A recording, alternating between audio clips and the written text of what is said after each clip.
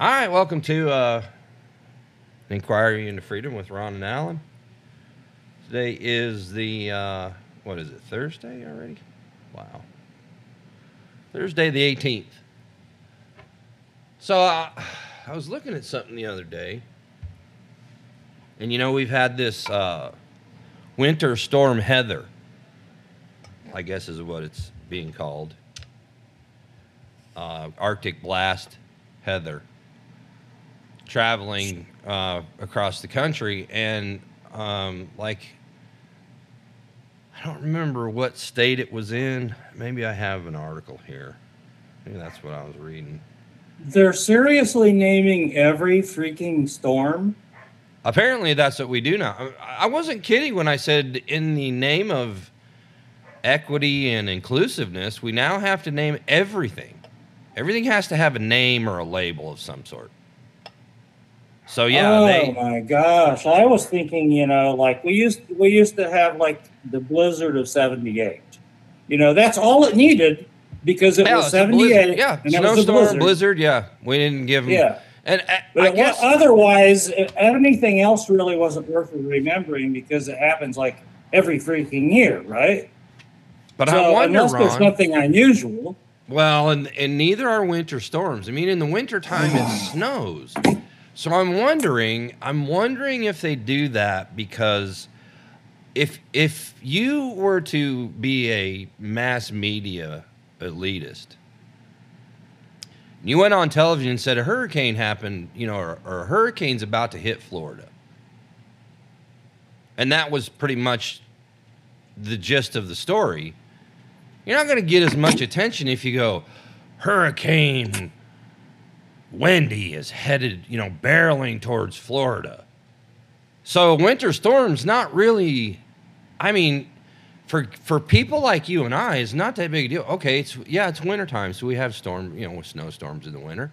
But if you give it a name, maybe they're doing that to make it more, I don't know, newsworthy, or to gather more attention, or for the ratings. I don't know why they would do that. It doesn't make any sense to me. I don't even know where the naming of hurricanes, where the tradition started, or why we started doing that. I have absolutely no idea. But in a mocking sort of way, all I'm saying is they're doing that to, make sure storms are included and feel, equal. I don't know. Gosh.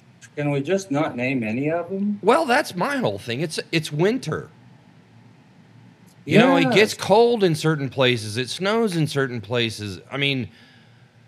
It's not like. So I think there's a reported 6 deaths during the entirety of this storm. I have absolutely no idea if the total has gone higher. But what stood out to me also was that they are asking certain places to turn down their thermostats. Oh. Well, what about all the...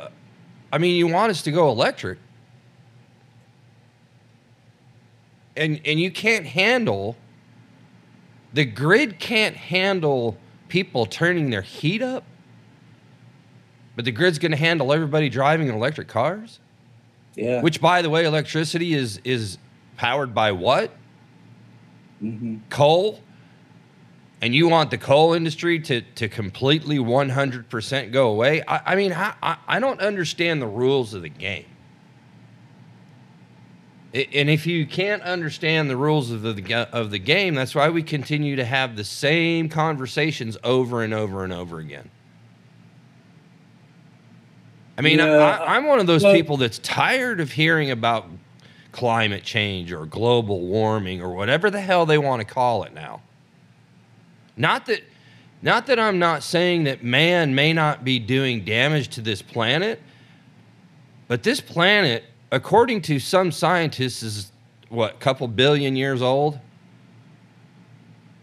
And that a friend of mine posted something the other day. One of the rare times that I get on Facebook, and said,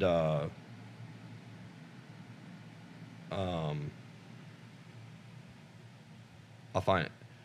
Here come it is colder this winter posts because the planet is warmer.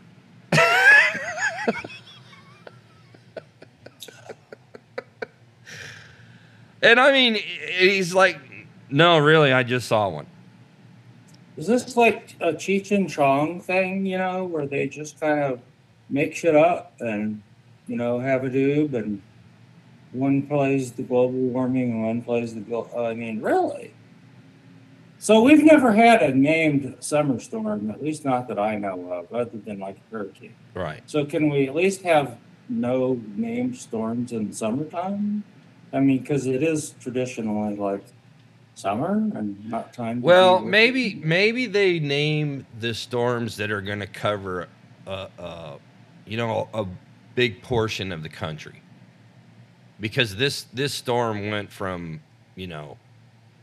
basically our old neck of the woods, the Midwest, which is kind of weird because the Midwest to me is Illinois and blah, blah, blah. But from the western part of the United States across to the eastern shore all the way up north. So it was a pretty, big storm that hit a lot of places at the same time. Maybe that's why. But a hurricane doesn't hit a lot of places at the same time. I mean, most of the hurricanes don't. They arrive on shore in Florida, the Gulf Shores, whatever. They don't hit the entire East Coast at one time. So I'm just trying to make sense of it. I'm rambling on here because I don't understand.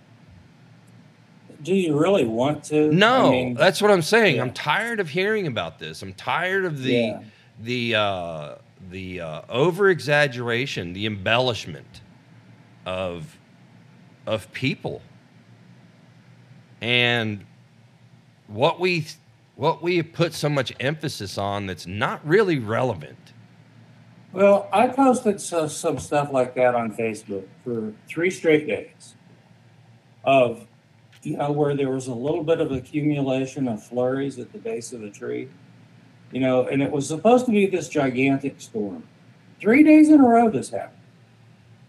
And there was all this buildup about, it's going to be whatever, cold and whatever. So, okay, so there was enough accumulation to cover one leaf that was laying in the yard. Not covered, but you could see that it had snowed. And I took a picture of snow coming down, the flurries coming down. And I posted that, mocking exactly what you're saying. People making a big deal out of everything. And I triggered 2 people. This was the first one. Don't do that. We're proud of our mild winters here, and et cetera, et cetera. Don't jinx us. Okay. Can you not tell that I'm mocking the weather people? Yeah. So I did it again. And I said 3 straight days. Sorry. I meant Friday, Monday, and Tuesday because nothing really happened on the weekend and there wasn't anything going on because they didn't cancel schools or anything. Monday, well, lo and behold, there was another huge storm moving in, and this is a week ago Monday. This last week Monday, where we actually were like 0 degrees, and the Chiefs were playing the couple nights before. So it was going to be it's going to be like 0 degrees, and we're supposed to get tons of snow and all of that. Well, they did get a couple of inches of snow in Kansas City.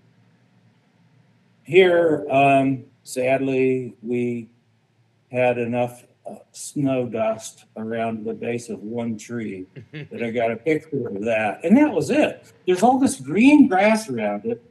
And I had to go into town to run some errands. And so I took a photo of driving by the school. And the parking lot was empty. There was no school. And none of the government offices were open.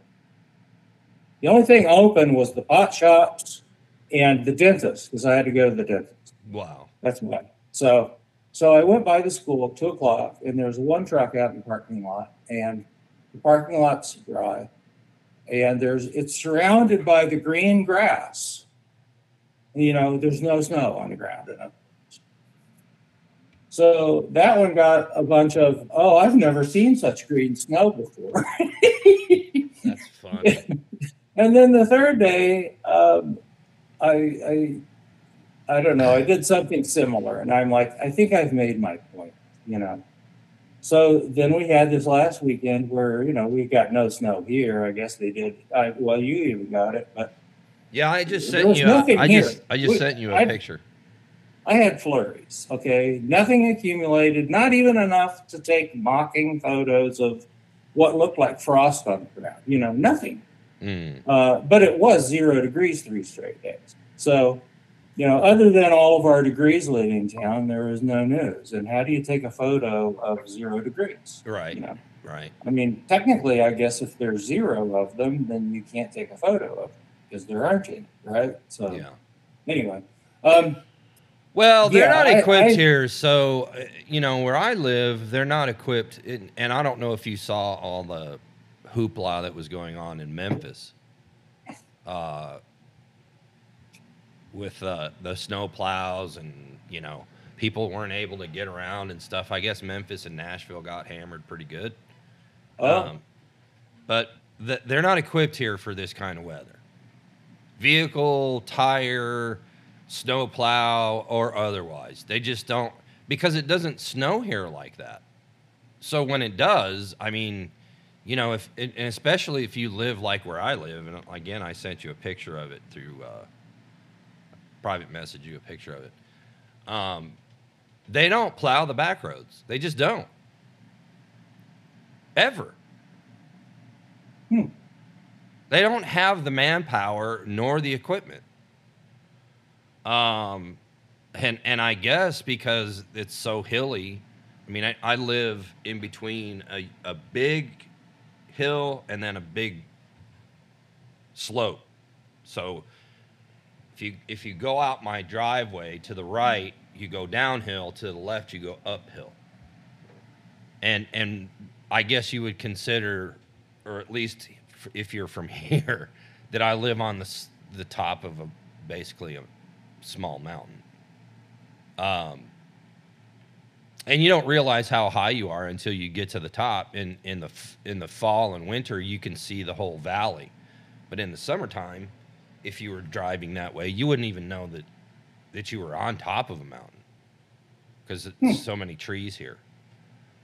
But anyway, it's just I don't understand. You know, first of all, the whole climate change agenda. I mean, I get what the goal is, but I don't know where it comes from. And so I had mentioned before the little clip that I had seen of a supposed debate that was going to happen between, you know, the climate scientists and the scientists who disagree with them, and then, you know. But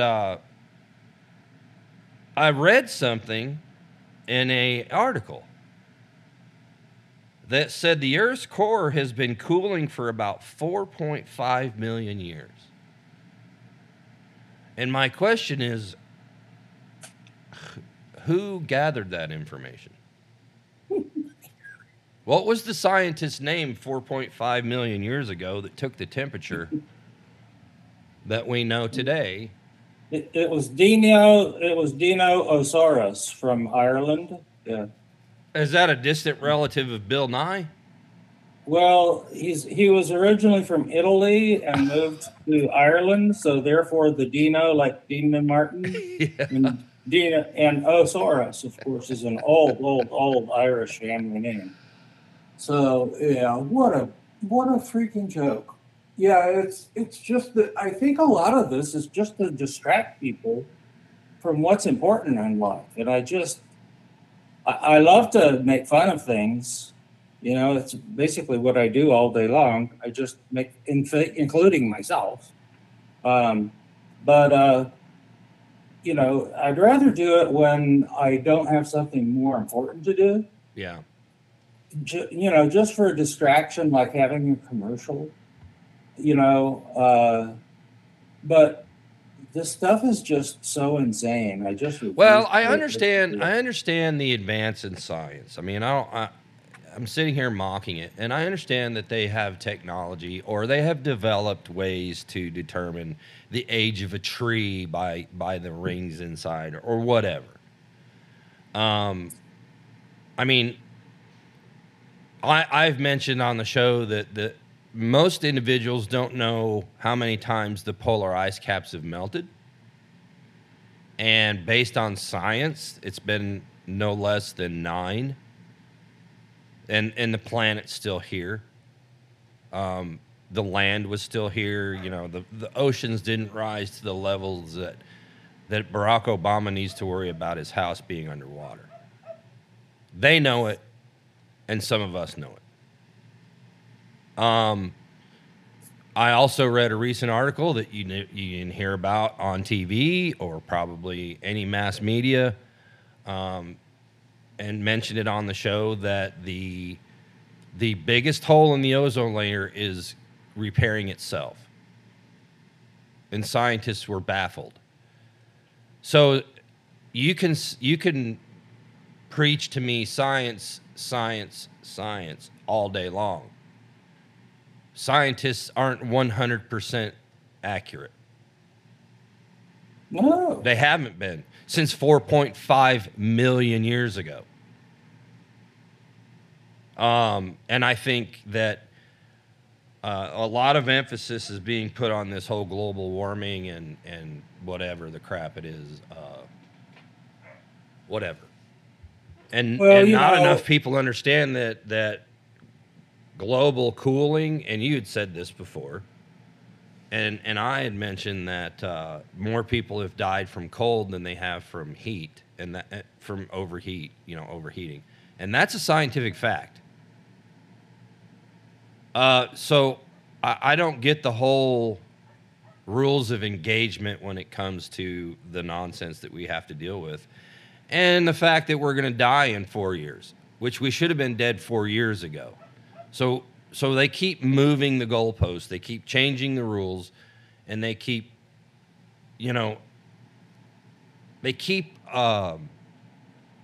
us confused to the point where we follow this shit like religion. You know, because it's slammed down our throat, that whole conditioning mass psychosis thing. It's just slammed down our throat day after day after day. And I'm just fed up with it. I'm like, listen, I mean, we're all going to die. Nobody gets out of here alive. Nobody's going to live forever. We're going to die of something. You know, I try to eat as healthy as I can, but I'm not a health nut. You know, I eat a Twinkie. I mean, a comedian that I know, or he passed away from cancer, because guess what? Everybody dies, right? And really? No. he would say, you know, the best case scenario is that you're lying in a hospital bed someday, dying of fucking nothing. You know, because you didn't eat the Twinkie, you didn't smoke the cigarette, you didn't drink the beer, you didn't have a little fun in your life. So you could be the healthiest person on the planet, and you're still going to die. Yeah. So he said, what was the lines that he actually used? Eat a Twinkie, smoke a cigarette, F a stranger,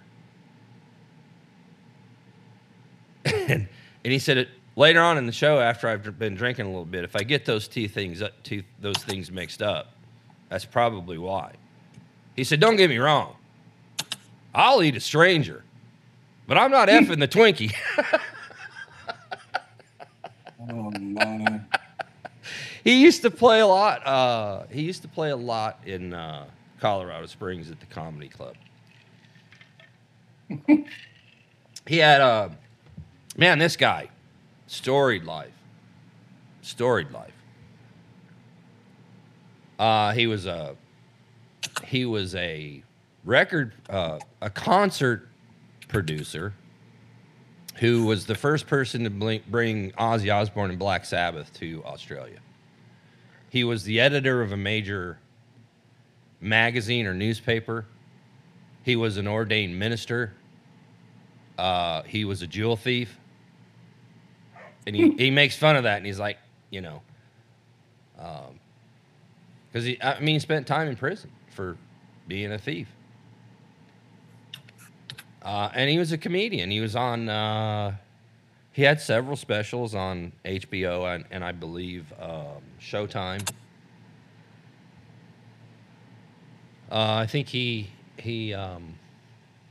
may have spent a little bit of time on television, but I got to know him because he would come to Colorado Springs, once a year or so.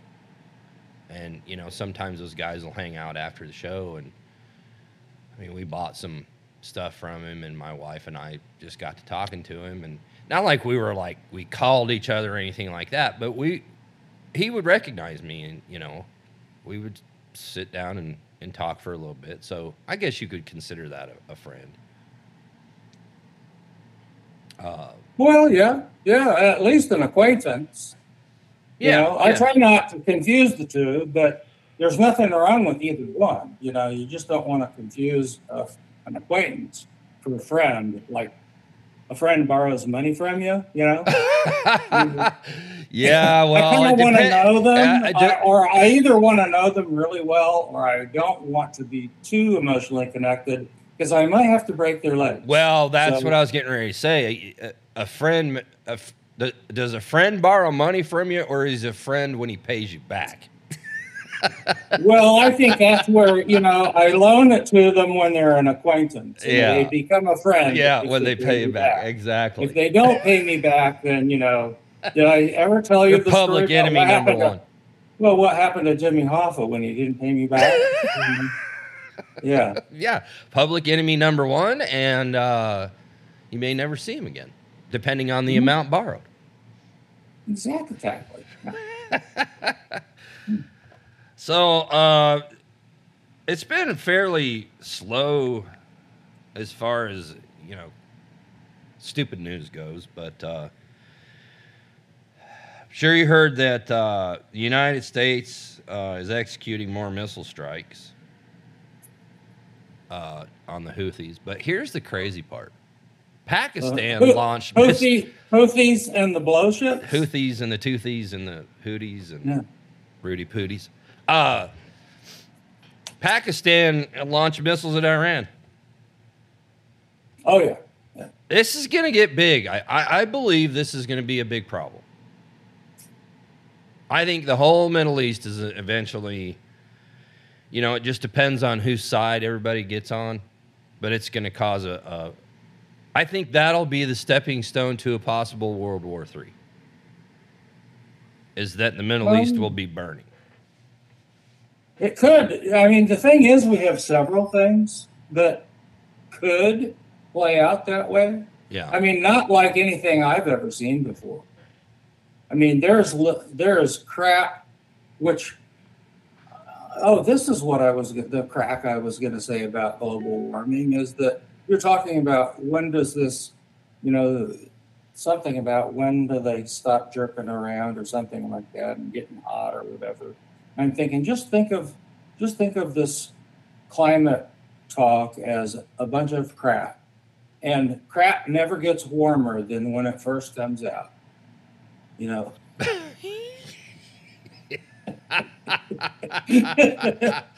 My dogs are experts on crap. Yeah. So just look at it like, any dog owner knows. Any dog owner knows exactly, or cat owner for that matter. Horse owner, cow owner. Yeah. I'm like, any owner of animals.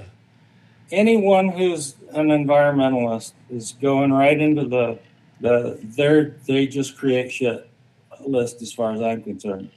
But until they start backing it up, because I don't get the whole emotional attachment to, oh my God, we're all going to die, you know? I don't either, because I'm not worried about that.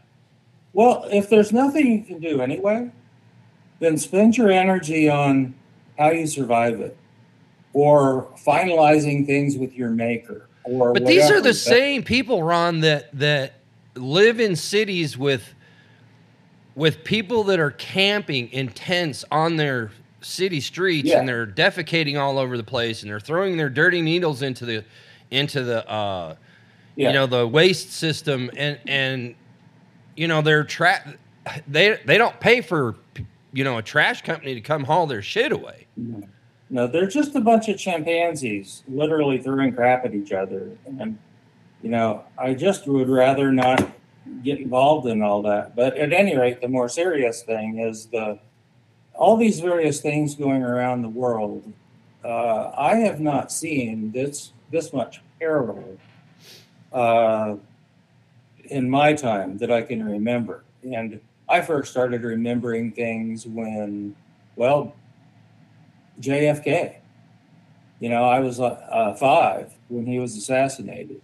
And I remember a lot of that. And I remember the Cuban Missile Crisis, because my dad was down there flying fighter escort during that. And remarkably, I was like 3. And yet I still remember it being on TV. I was at my grandparents' farm. Most people never remember anything at 3. So that's probably the first thing I guess you'd call noteworthy that I remembered from what's going on out in the world. But if you look at the early 60s and what was going on then, it wasn't like it is now. I mean, there was all that overblown stuff between the Soviet Union and us on, you know, this crisis or that crisis, and I really do wonder, and I always have, just how serious was that? Not that it wasn't serious, but was it really a crisis, or was it just these people don't get along and we don't have a pathway to get along yet, and they've got very dangerous weapons, and we're just going to all get excited about it instead of remaining calm? I mean, didn't the media really cause all of that anxiety? I think they did. And I think the media is doing all of this now. And I think that a lot of political people are, because we've got people screaming and crying in the streets because their side doesn't win an election. Or, oh my God, we're all going to die with whatever it is. I guess it's not global warming now, it's climate change, which no one can explain. But we only have until 2030. There's just a few years left. Okay. Well, what do we do? I mean, there's nothing anyone can do between now and 2030.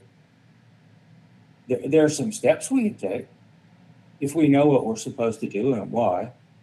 But why are we going to go create more environmental disaster than we save by mining all kinds of minerals to create stuff that is not recyclable for batteries and for these turbine blades? Yeah.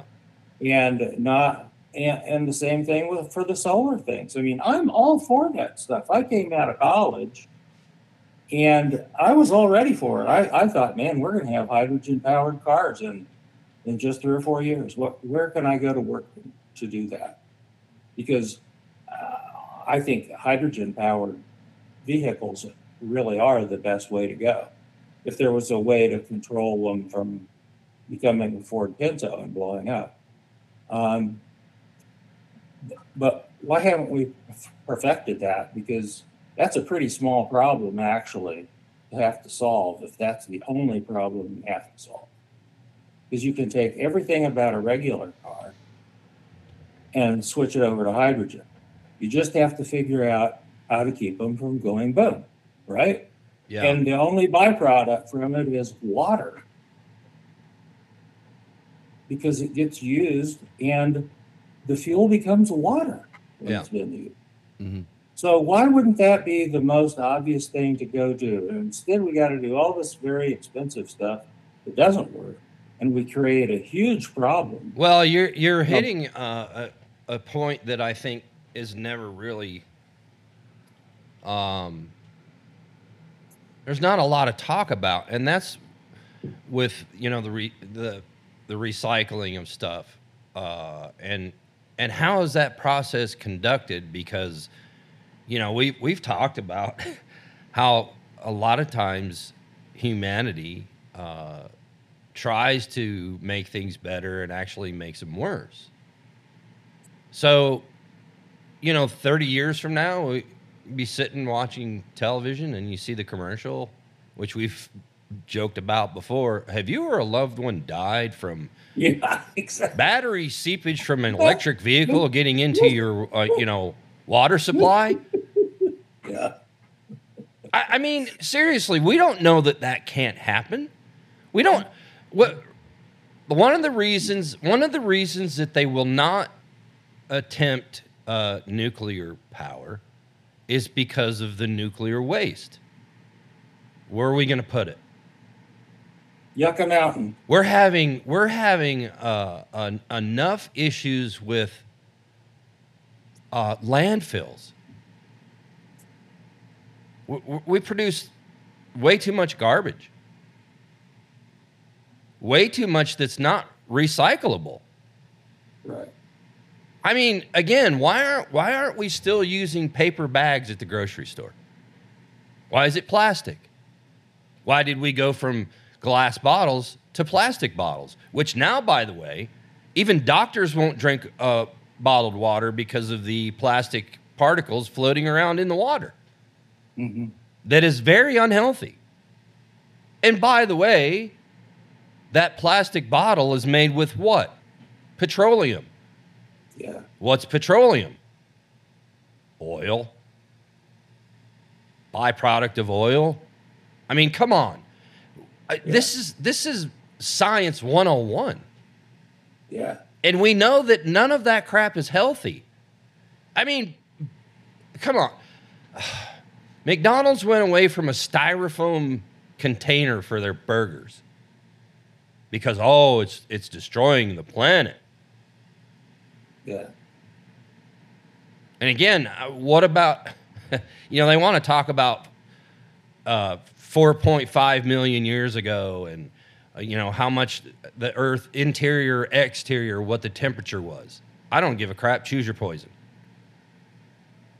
I just want the proof, whatever it is. Yeah, but they don't talk about the tectonic plate shifts and the superstorms of 4.5 million.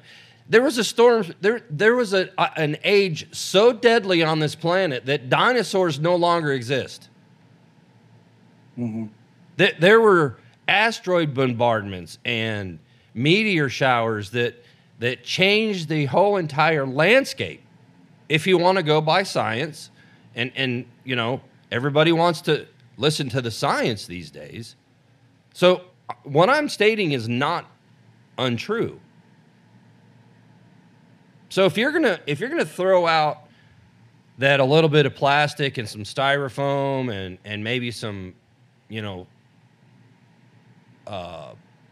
fumes from gas is destroying the planet, and I'm thinking there were some really devastating things that happened before we were even around that were a lot more devastating than that. Yeah. So that's never part of the conversation, though. See, that's the part that's the part that they want to leave, in the closet. They don't want to take that out and say, oh, but this was really bad. And oh, by the way, the core temperature of the Earth is cooling. Well, I mean, wouldn't the core temperature of the Earth be more of a concern? It would be to me. And then they never mention the solar storms that have affected this planet.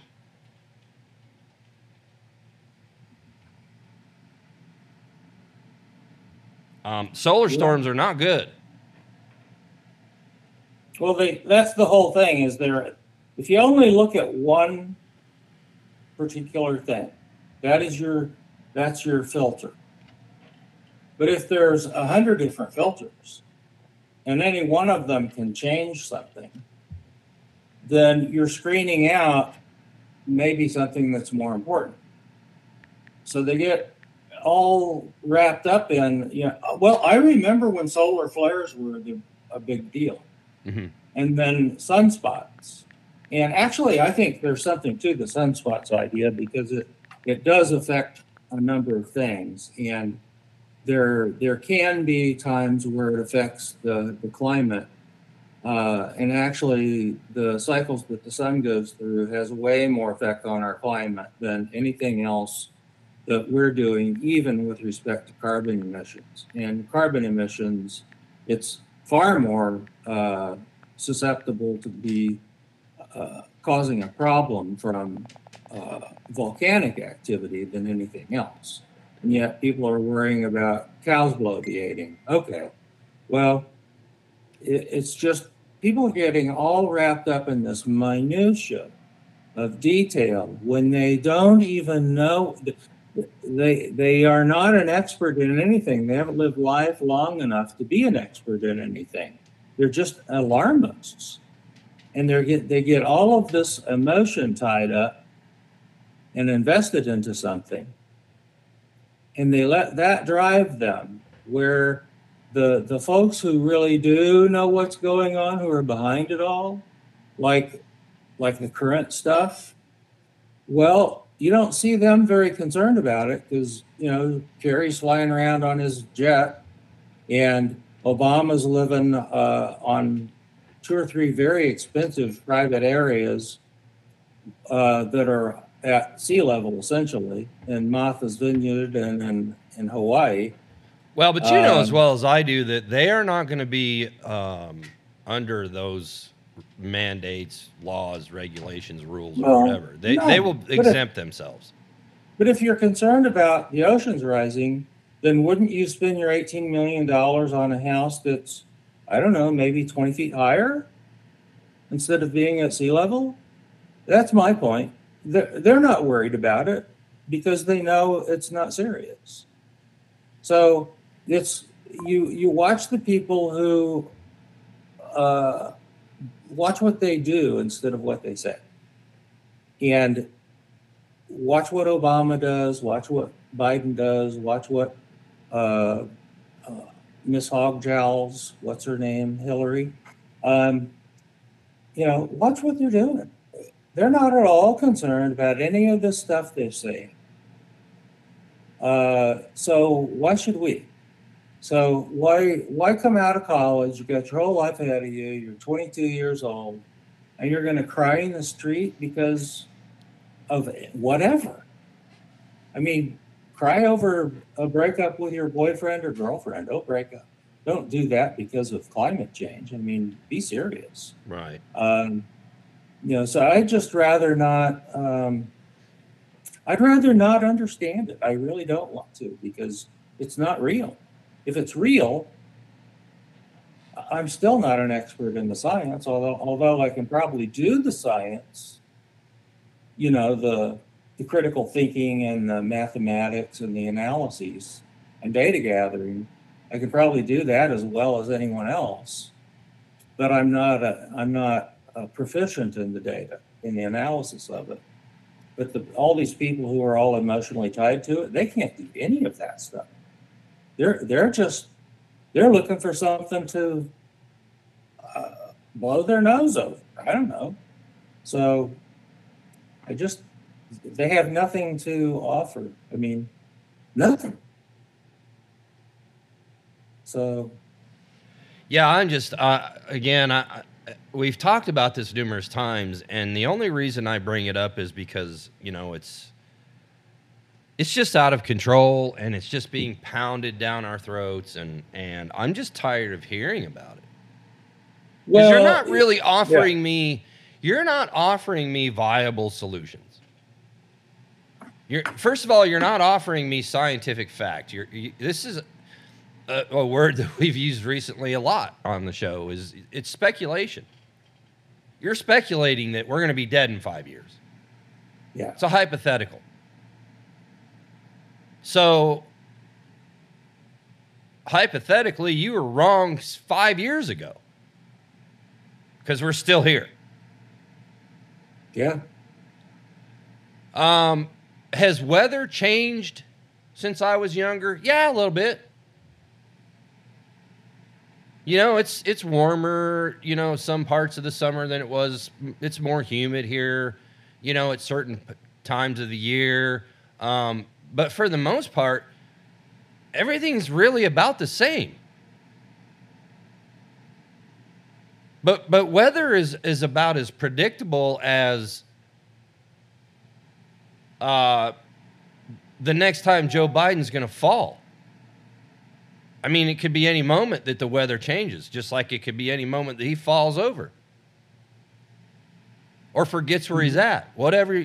I mean, I like the whole fills his pants. It's just like, why is there a weatherman? Do we really need a weatherman? Maybe when there's going to be something major happen, like potential flooding or you know, a snowstorm. But other than that, I can walk outside and say, okay, it's cold, I need a jacket. Oh, it's raining, I need an umbrella. Oh, it's hot out, I really need to take this sweater off and put a t-shirt on.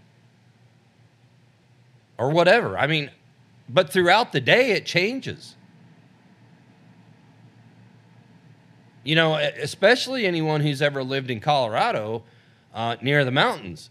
It's nice and sunny and warm, and 5 minutes later, a storm rolls over the mountains that you didn't see because, you know, you couldn't see through the mountain. And all of a sudden, it's storming. Yeah. You know what they used to say back in the day? If you don't like the weather, wait 5 minutes. Yeah. Well, it's because it's unpredictable. Yeah, it changes more and faster than anywhere I've ever lived there. And yet, you know, I mean, was El Nino and El Nina a thing when you were younger? I don't ever remember hearing about that. No, it's all someone trying to sound smarter. And a lot of it's honestly driven by weather people trying to make themselves more and more relevant and more scientific. And, you know, there's a little bit of, you know, hooray for that. Yeah, no, I'm just like, I would rather just stick, like most things, to the overall. You know, is the overall picture going to be pretty sunny tomorrow? Or are we going to be, let's say, in the 40s? Or are we going to be in the 60s? If you're not sure, can we split the middle and be maybe in the 50s? I mean, I don't care if it's 41 or 42. 40s is good enough for me. Low 40s is fine. I don't even care about that level of precision. I just want to know, do we have maybe a chance of rain? So, you know, I had a discussion with a friend of mine who actually now lives in Colorado, of all places. But she used to, she went to a different high school than me in the Kansas City area. And she married one of my best friends. And, well, I mean, he and I went clear back to 8th grade. I mean, long time. Yeah. He passed away, but because I'm really, really old, you know. So at any rate, we got to catching up on something, and she was talking about weather patterns and all, and I said, you know, my experience in Kansas City, my recollection is that they were actually pretty good on temperatures. but terrible on precipitation. Yeah, snow, rain, what have you. Because I don't know how many times we would have like 3 inches of partly cloudy in Kansas City. It was just terrible. They Yeah. just never could get it right. Mm-hmm. But they were pretty good about, you know, temperatures. So they'd say it's going to be 70 degrees and sunny tomorrow. Well, yeah, you'd see the sun for like an hour, and then you'd get 3 inches of rain, but it'd be 70s. Right. Yeah. Whereas Colorado, they're pretty good about, if they say it's a 70% chance of snow, then there's usually going to be some snow. Now, it may not be anything more than flurries. Well, but that 70% is not the percentage of chance of it snowing. It's the percentage of area that it's going to snow on. Well, it could be. No, seriously. Yeah.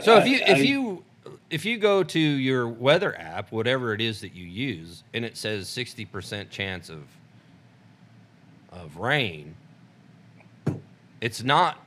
There's a 60% chance it's going to rain, but there's a 60%.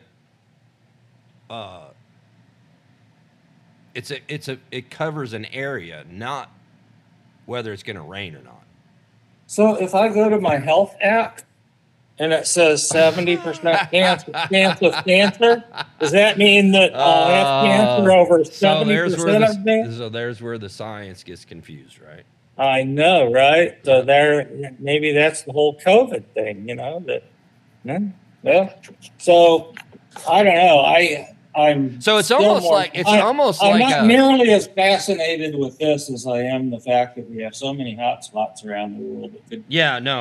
I was getting every single one of them could be World War III. Yeah, so. I was getting ready to get into that, but I wanted to tell you something that I found interesting. So the CEO of J.P. Morgan Chase was at Davos, the World Economic Forum.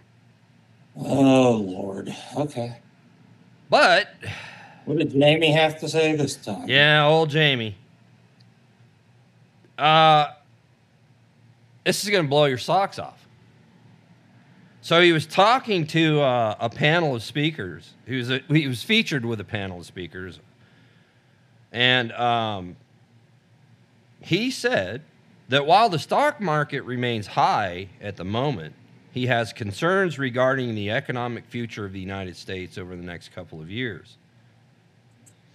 After questioning the current stability of the U.S. economy, he turned his attention to the importance of respecting American voters and called out Democrats for repeatedly bashing Trump supporters. He told CNBC's panel, "I wish the Democrats would think a little more carefully when they talk about MAGA.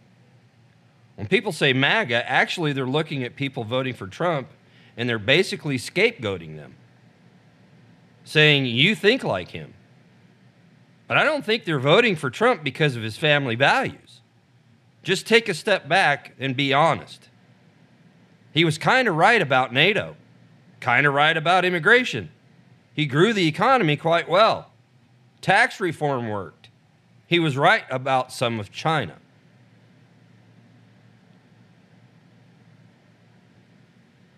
And you got to think, man, I believe that's where most people are today. Most who have a brain. Because we've talked almost identically to the T about what he is saying. Yeah. We don't give a shit about, Trump's bombastic silliness. He has a different way of humor about him that most people don't understand. He also is very arrogant, period. But I'm not voting for him based on his personality. I'm voting for him based on his capability as being the president.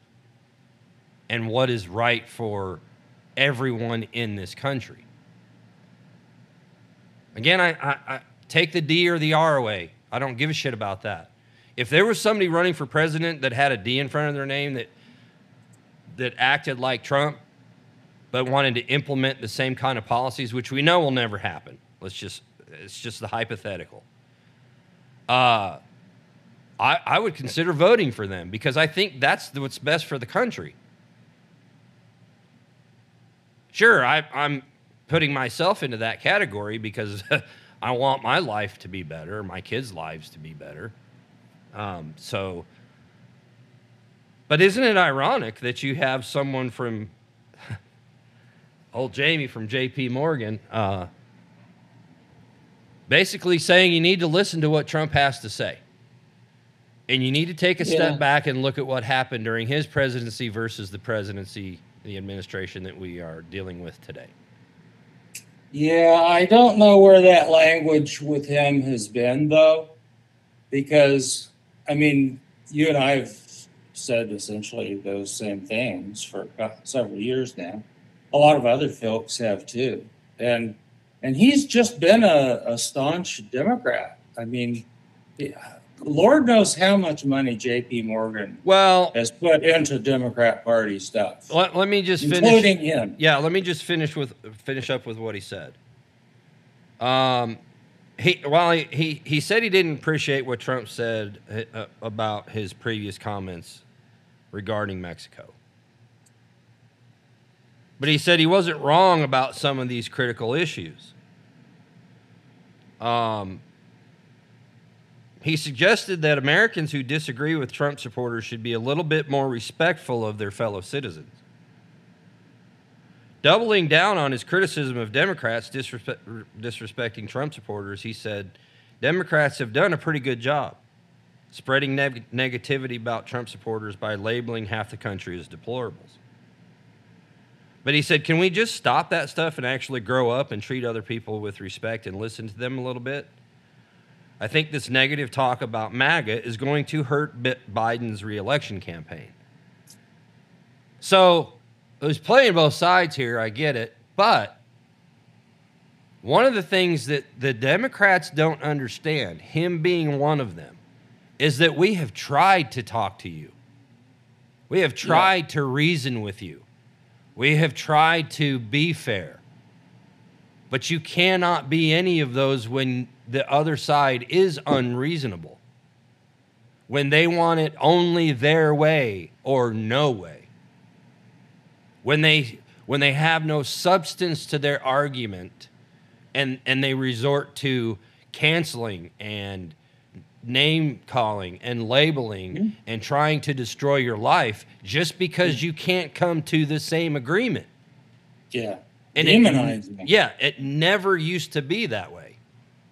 So I think now, even we've discussed revenge politics, and I'm not for revenge politics, but we have revenge citizenry where we're all trying to get the last word in and the last insult in.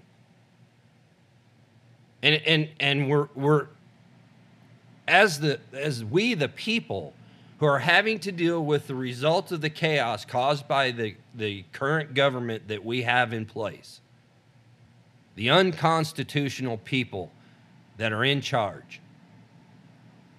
We the people, we're not having legitimate conversations like you and I have discussed with our own family members.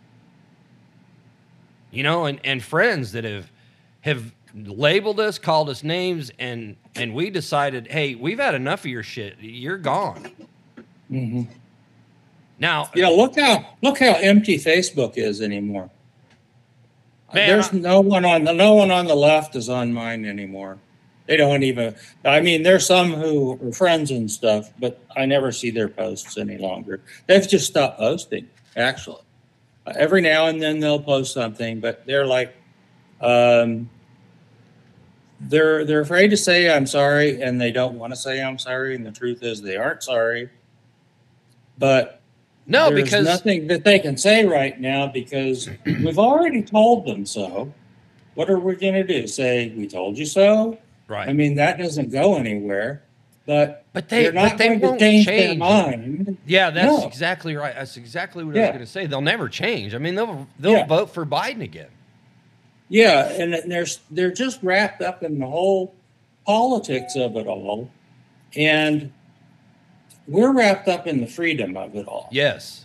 And that's something that the left, and especially Biden, I mean, Biden talks as derisively as I've ever heard about freedom. He talks about these MAGA people and they have to have their freedom. Like freedom is such a bad thing. Well, if you don't want to live in a free country, then fine, go move anywhere else. But And that just made me think of something. Like with the black community, they fought for their freedom and their rights for so long. But yet they support a party that is against freedom and your rights. Yeah. I don't understand that. Yeah, I've never understood that. The party of slavery and oppression was the Democrat Party. Mm-hmm. And they can manipulate and condition people to believe that but the Republicans are the ones that flipped. They're the ones that went from freedom and anti-oppression and all this other stuff to becoming the real racists. When it's never it's never changed. Yeah, exactly. The parties have never flipped. No, it's just that the Democrats have been so outspoken and so they've just pushed it for so long that they've conditioned people, and on the other side, the Republicans have been so passive and so I'll just use the word, they've been such pussies that they've allowed them to do that. And that's why they find themselves in the trouble that they are today. Because they've never pushed back. And if they did, it was for 5 minutes and then they moved on to the next subject. Yeah, they've, for all the talk about revenge politics, we have not seen any, at least I haven't seen any revenge politics out of the Republican Party. Not at all. I mean, I've seen them, like the whole stuff with looking into impeaching this, that, or the other person. But there's actually some real case there. Well, and they're doing anything but rushing to judgment over it, right? I mean, it kind of looks like they're intentionally dragging their feet, as far as I'm concerned. But I'd rather get down to, should this person be impeached or not? Either do it or don't. Right. But what are you taking so damn long for? But so on one hand, I applaud the fact that they're doing some plotting and doing some research and making sure of this, that, or the other thing. But on the other hand, I'm like, hey, you need to get this thing moving. You're waiting way too long for someone to get back to you or getting you something or not. You got to be, if you're going to be a prosecutor, then prosecute. Don't just sit around and play nice. Right.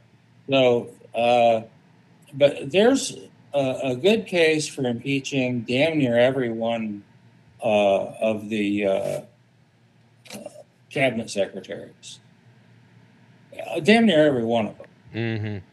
Now, Mayorkas is particularly offensive, but there's no reason in my eyes why he shouldn't have been impeached a couple of years ago.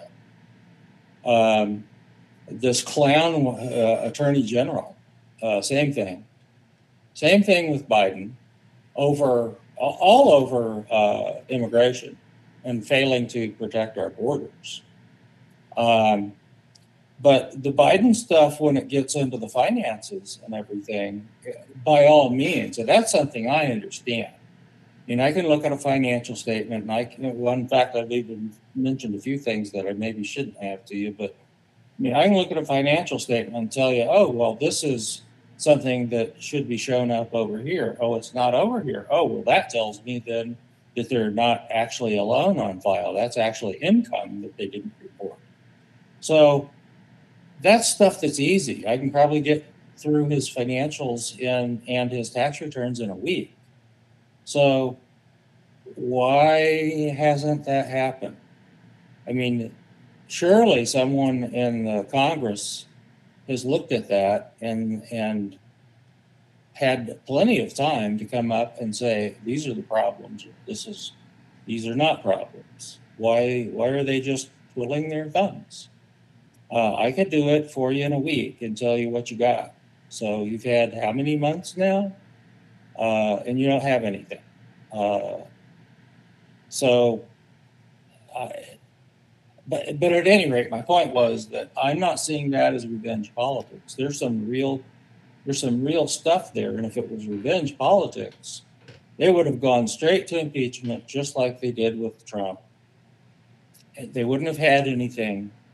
They'd just looked dumb, and they look dumb now just because they haven't done anything.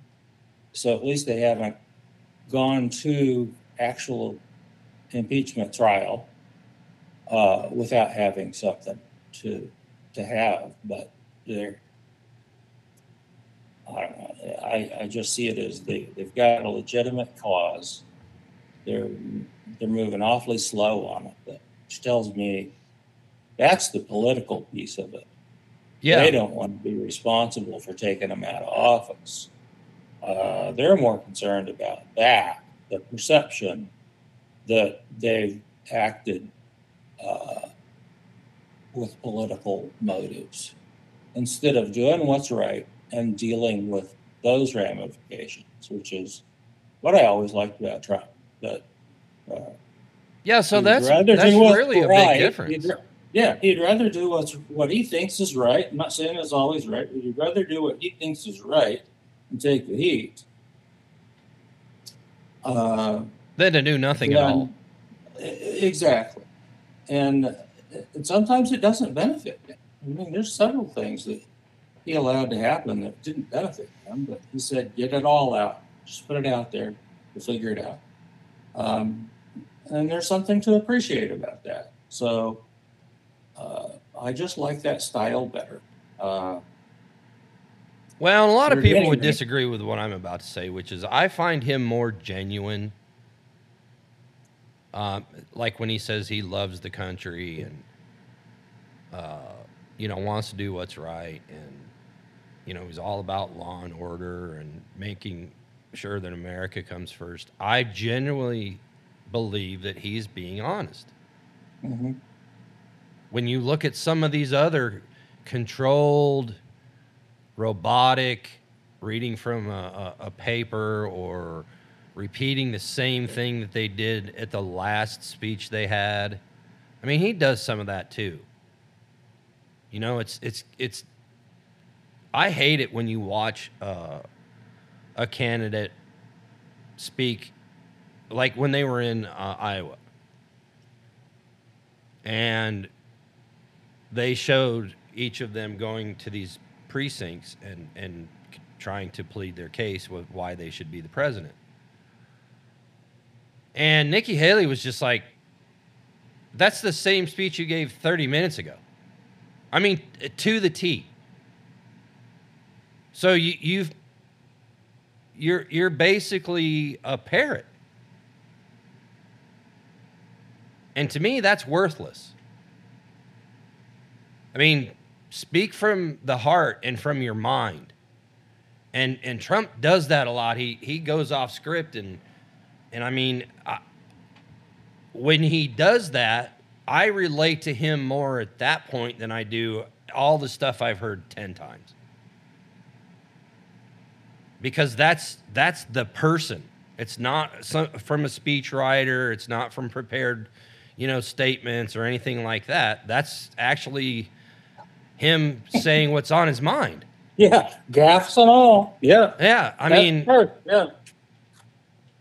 So, but to add to what you're saying with the Republicans, they made a deal with Hunter Biden.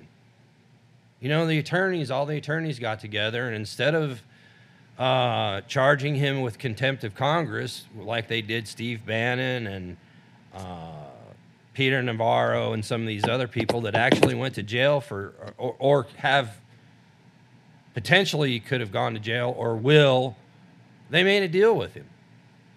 Mm-hmm. And then he's not gonna be deposed until the end of February. Like you said, we're just like time is not important. We don't need to find any of this stuff out before a general election. Yeah. There's no sense of urgency. They don't. I truly believe that the Republicans don't care if they win or lose. If they win, great. If they lose, we'll get them next time. So they don't have like a bar that's set. They don't have any goals or aspirations. They just hope and pray that people will show up and vote for them. Because they don't fight back. I don't know how many times I've heard the so-called experts, and I don't disagree with them on this. I wish they would articulate their position a little better. Yeah. We know what the Democrats want. We know what their end game is and what their goal is. But I could not tell you the first thing about Marsha Blackburn and what she envisions for either this state or the rest of the country. I have absolutely no idea. Sure, she'll have little sound bites about, some controversial crap that comes up regarding Trump or a Democrat of some sort or whatever. But I've never heard her articulate any position. Oh, I'm a Republican and I endorse Trump. And yeah, that's a good point, because my personal view on this, and this is not the same view that I had years ago, but after working on a historical rewrite of a big deal and having to know a lot of history from it, I think that a lot of what the Democrat Party articulates is the same thing the Republican Party is for. They just don't want to say it out loud. Because this march toward socialism we've had in this country for the last 100 years. Actually, I make this point in my book. One of my books is that neither party is out there battling for freedom. We could not have had the progress of Marxism in this country that we've had if it ebbed and flowed with elections. If the Democrats were more in charge than the Republicans, then we would have more Marxism advance. If the Republicans were in control of things more than the Democrats were, they'd be erasing that stuff and making things more free. But instead, what we've had is, regardless of who is in charge, we've gradually had more and more Marxist policies. And we've had fewer and fewer freedoms, to the point where our economy no longer even has one single free market. Not one. It looked for a while there like the internet might be a free market, but then, that stopped. For a while there in the early 80s, the Chicago Commodity Exchange was a free market, but that disappeared by just within 2 or 3 years. So car manufacturing, is that a free market? No. And nothing is a free market. You just have to think through it. But is there anything that you can go into or that you can operate in that does not have barriers that are there by competition? They're there for some other reason, mainly government interference. There's just nothing. There's nothing that you can go into. Nothing is a free market. Well, the only way that happens is that if both parties are for that, right? Otherwise, you could dial back the Marxist stuff if you've got the Party for Freedom in office. But they're not for freedom. So even though, like you and I are for freedom, regardless of your political party, I think you're more free if you don't have a political party, myself. But in fact, Washington warned about the formation of political parties because he saw that as a threat to the republic of having political parties. He thought it was better to not have political parties. And I tend to agree with him as I've gotten old. We're really old now. So if there was a party of freedom, we would know it. Because they would be fighting like hell, like way harder than these crazy Democrat people are that you're talking about, who are all, we always know what they have going on because they're talking about their vision for things. You know, if there was a party for freedom out there, that's what they would be doing. They'd be espousing that, and they would be way more emotionally tied to it. But we don't have that. So I'm convinced that the Republican Party is for the same Marxist crap that the Democrats are. They just are afraid to say it out loud. They want you to think that, to have a perception that, oh, well, we'll have more freedom, but not freedom. But our version of Marxism will be more free than their version. But there's no freedom in any form of Marxism. There never has been. So that's my little soapbox on that subject. Negative as it is. Well, I mean, we need to have conversations about this stuff, and you know, there's not a lot of people who can take into consideration a lot of the things we talk about, or if they do, there's very minimal information or talk about a lot of the subjects that we bring up.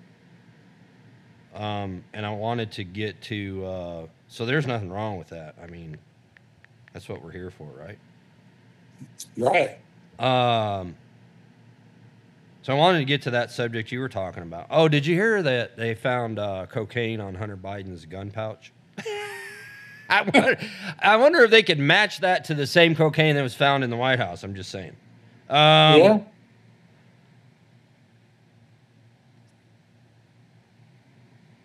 Wanted to get to the possible,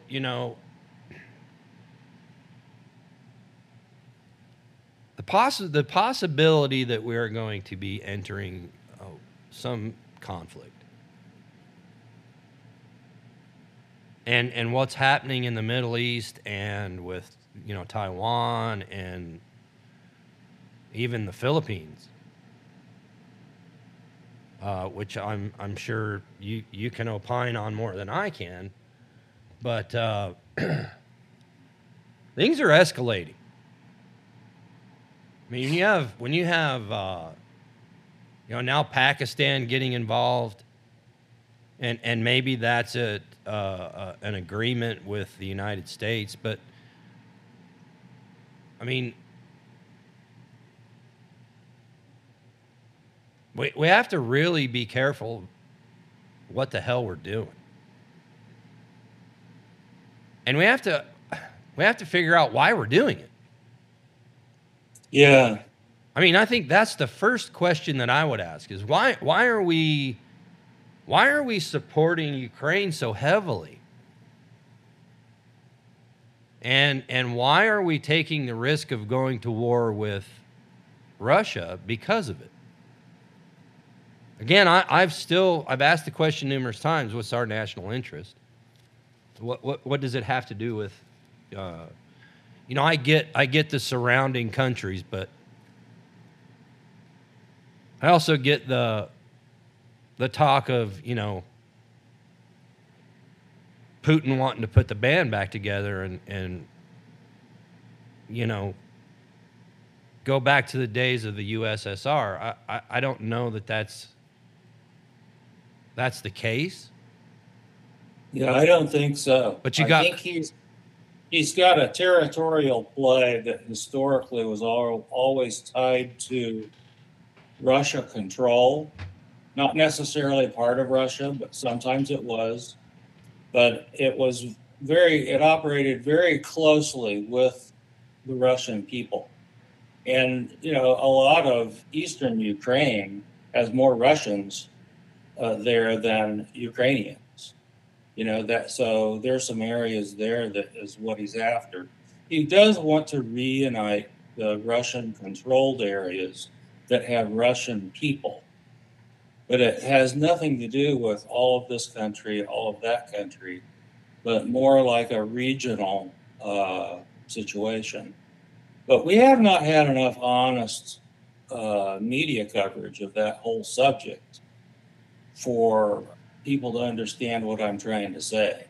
And I think if I try to go any deeper into this, it just attracts negativity because people just want to say pro or anti-Russia, even though they don't know anything. Right. So it's kind of pro-Palestinian or anti-Palestinian. I mean, yeah, it's like, well, whose side are you on anyway? Yeah. Well, I kind of want to know what's going on everywhere so I can choose whose side to be on. I'd rather not have you tell me whose side to be on. Yeah, exactly. Because in my view, there's no reason to be on the side of Ukraine.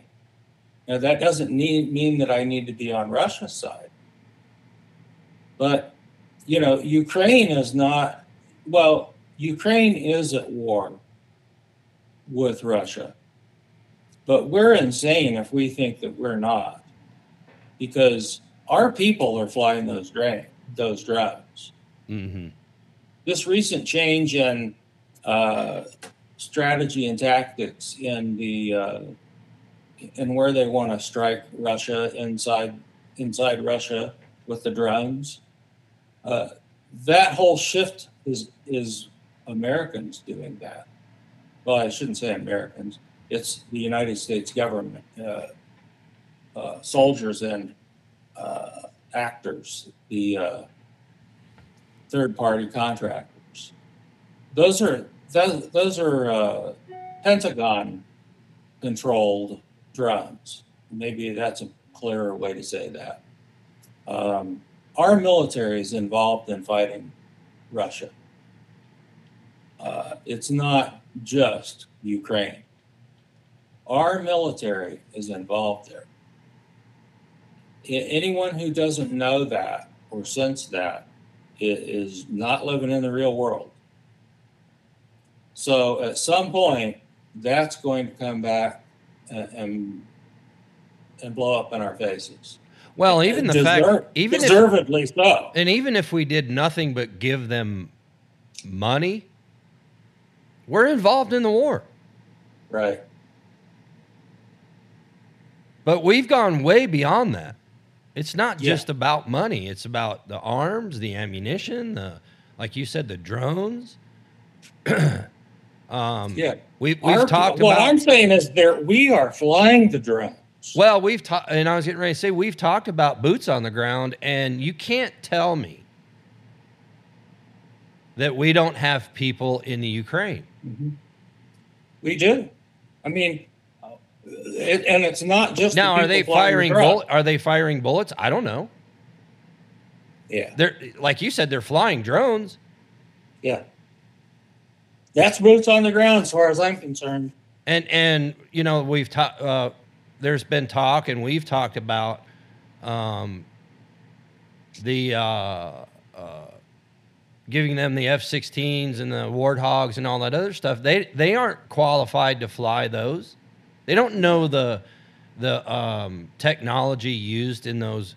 Maybe they do. I mean, I don't know. But if they didn't, we would have to send people over there to train them, which means we're involved in the war. Yeah. It's not like you can just give somebody, like if I gave you, I don't know, the newest high-tech computer that you could possibly have, and sat it in front of you and said, now go to work. This is what your task is. And you didn't know how to use it, you wouldn't be able to do the work. No, I've actually had that happen. So you would have to I be. didn't know how to work something. Yeah. Yeah, you would have to either be trained on the job or somebody sit down and train you on how to operate it. Mm-hmm. Well, if you're Vladimir Putin and there's somebody interfering in your business, eventually you're going to get sick of that crap. And he has literally come out and said, knock it off or else. It's not your business. But the United States, just like with Israel and Palestine and Hamas and Hezbollah and all that other stuff, they have to butt their nose into something that literally, they may have some foreign policy knowledge and maybe they think it's in the best interest of the United States to interfere in all this stuff. But a lot of the American people, except for those who don't know what they're protesting, a vast majority of the American people don't want to be involved because it's none of our business. Well, and what are we going to do? What are we going to do? We're going to send, excuse me, are we going to send more of our young men and women overseas to fight in a battle that none of these people that are in charge would ever consider doing? And you know, who knows, another 17 years in a foreign country for what?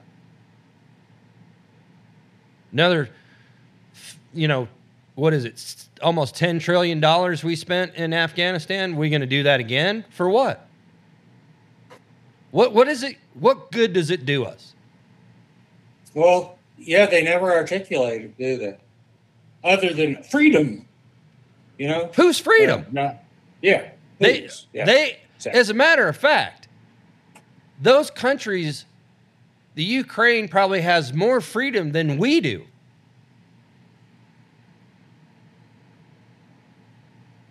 When it comes to our definition of freedom, I mean, they're not a constitutional republic like the United States, but I'm telling you, I believe they have more freedom than we do. Well, I know that the Russian people do. I don't know that the Ukrainians do. I know that's a controversial thing to say, but the Russian people actually, there's a lot of freedoms there now. The Ukrainian people, boy, I could conceive moving to Russia myself. It goes against everything that I believe in, you know, Marxism wise. But if I had to choose to move to Russia or Ukraine and had no other choices, I'd move to Russia. I wouldn't have anything to do with Ukraine. I wouldn't even consider it. But that's what I'm saying. That's the point I'm trying to make, is that Ukraine is more free than we are, in a sense. But I wouldn't want to go there either. That's not what I'm saying. Yeah, there's no way. You know, I'm not one of these people, if Joe Biden gets reelected, I'm moving out of the country type bullshit. I'm just making a point that I guess my overall point is that I don't understand the reason that we keep injecting ourselves into all of these conflicts and thinking that we're the boss, that we get to tell Israel how they can defend themselves or not defend themselves. How we can say, hey, Ukraine is it's in our national interest and in our national security interest for us to make sure that they are not defeated by Russia. Well, but what does that mean? Mm-hmm. What does that mean to the everyday citizen? I mean, if Russia takes over Ukraine, what does that have to do with someone in Butte, Montana? Or Kansas City, Missouri? Or Nashville, Tennessee? How is that protecting them? Yeah, or how is that negative towards them? There's a huge disconnection between why we're there to benefit our people or our states. And it just looks like it's for the state, you know, meaning the name of the United States. Yeah. I completely disagree with it. You know, I think that if we think that something so important, then let our people fight there. If I want to go and support Israel and fight against Hamas, let me go over there and do that on my own. You know, no government money. I can just go over there, be a mercenary or whatever. You know, let our people choose if we want to go fight over in Russia or in Ukraine to fight against the other country. Then fine. No, let's not just have our troops going over there and risking their lives when they don't care one way or the other. If I care, then let me fight. You know, if I don't care, then don't make me fight. Right. You know, that's freedom. But we heard, yeah. So we heard, I don't know forever. If Trump's elected, we'll be in World War III. Never happened. Less people were killed or injured in the Middle East. As a matter of fact, for 18 months, nobody. But now we're in a war in Ukraine. We're involved in a war in Israel. We're involved in a war in Yemen. We're possibly going to be involved in a war in the Asian Pacific. I mean, why hasn't anybody mentioned that? Why isn't there more emphasis put on that? Why isn't there more emphasis put on the fact that we could be involved in 3 or 4 major conflicts at any given moment? Yeah, wouldn't you think that would be all the presidential debates would be about? Yeah, they mention them, but it's not a huge topic. Well, yeah. So why bother watching? You know, to your point about. Because damn, the economy is not going to matter. I mean, it's not going to be anything to worry about when you're freaking fighting 4 wars, or a potential world war. Yeah. Damn the economy. The thing is that we're fighting. Everything we're doing right now is with monopoly money. It's not real money, and at some point, that is all going to cave. So.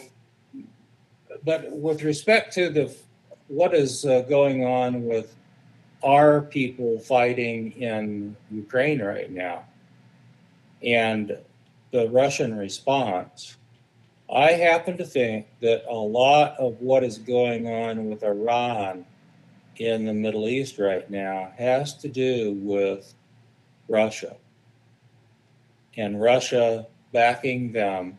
And Iran is getting more and more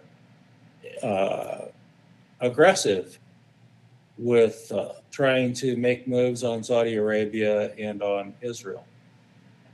Which Russia, in my opinion, is backed by none other than China.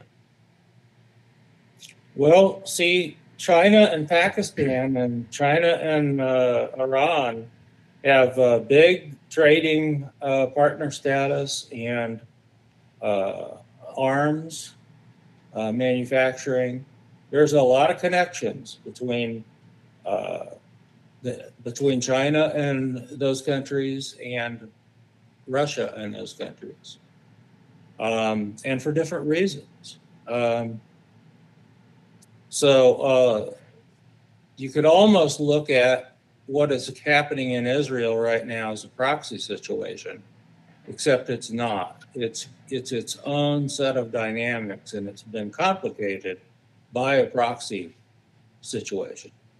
So I think that is very likely to blow up. Uh, I think the U.S., the Russia, and China would rather have things blow up in Israel and have a regional war than to have things get worse in Ukraine or get worse in Southeast Asia. That's my own opinion. Uh, that could be the calculus behind it all.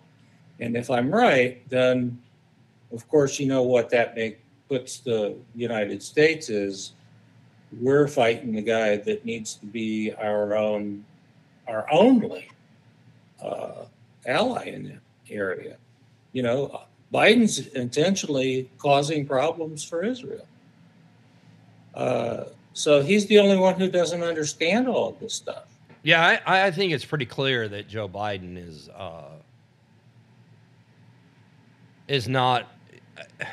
I think it stems from the Obama administration. They're not pro-Israel, and so I think you're right. If you pay attention to what's going on, they're undermining Netanyahu and the Israelis at every point. They're making it look like they're not by, saying we're doing this and we're doing that. But I mean, Antony Blinken doesn't go to Israel to tell them you have our support several times. I mean, why is that guy going there to begin with? I get his position. I understand.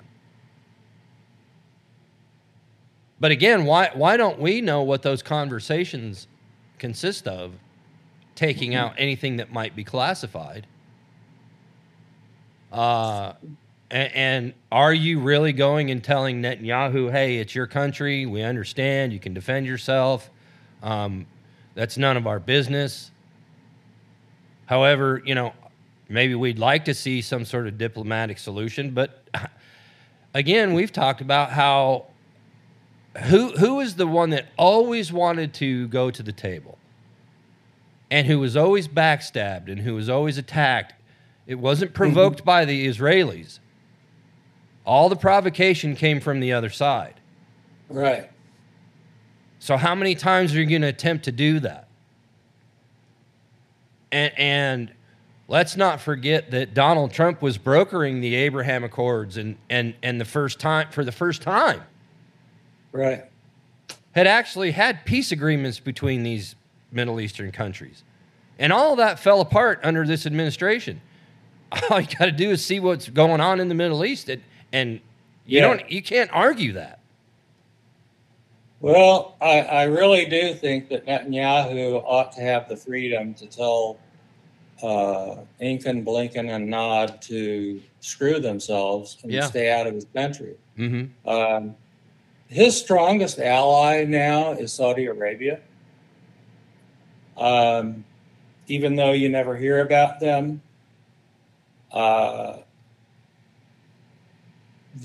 I think that there's a real possibility, because Saudi Arabia is a stronger long-term ally. If you had to choose between Iran and Saudi Arabia, a long-term, you've got to choose Saudi Arabia. At least our country does. So that's really the path. And he is, meaning Ben Salman, he is a much better ally for Netanyahu long term.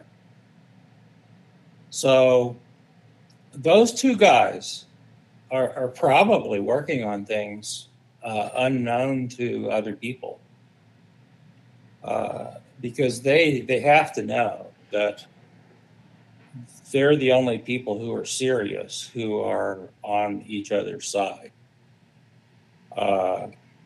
Well, isn't it that the only thing between Iran getting to Saudi Arabia is Israel?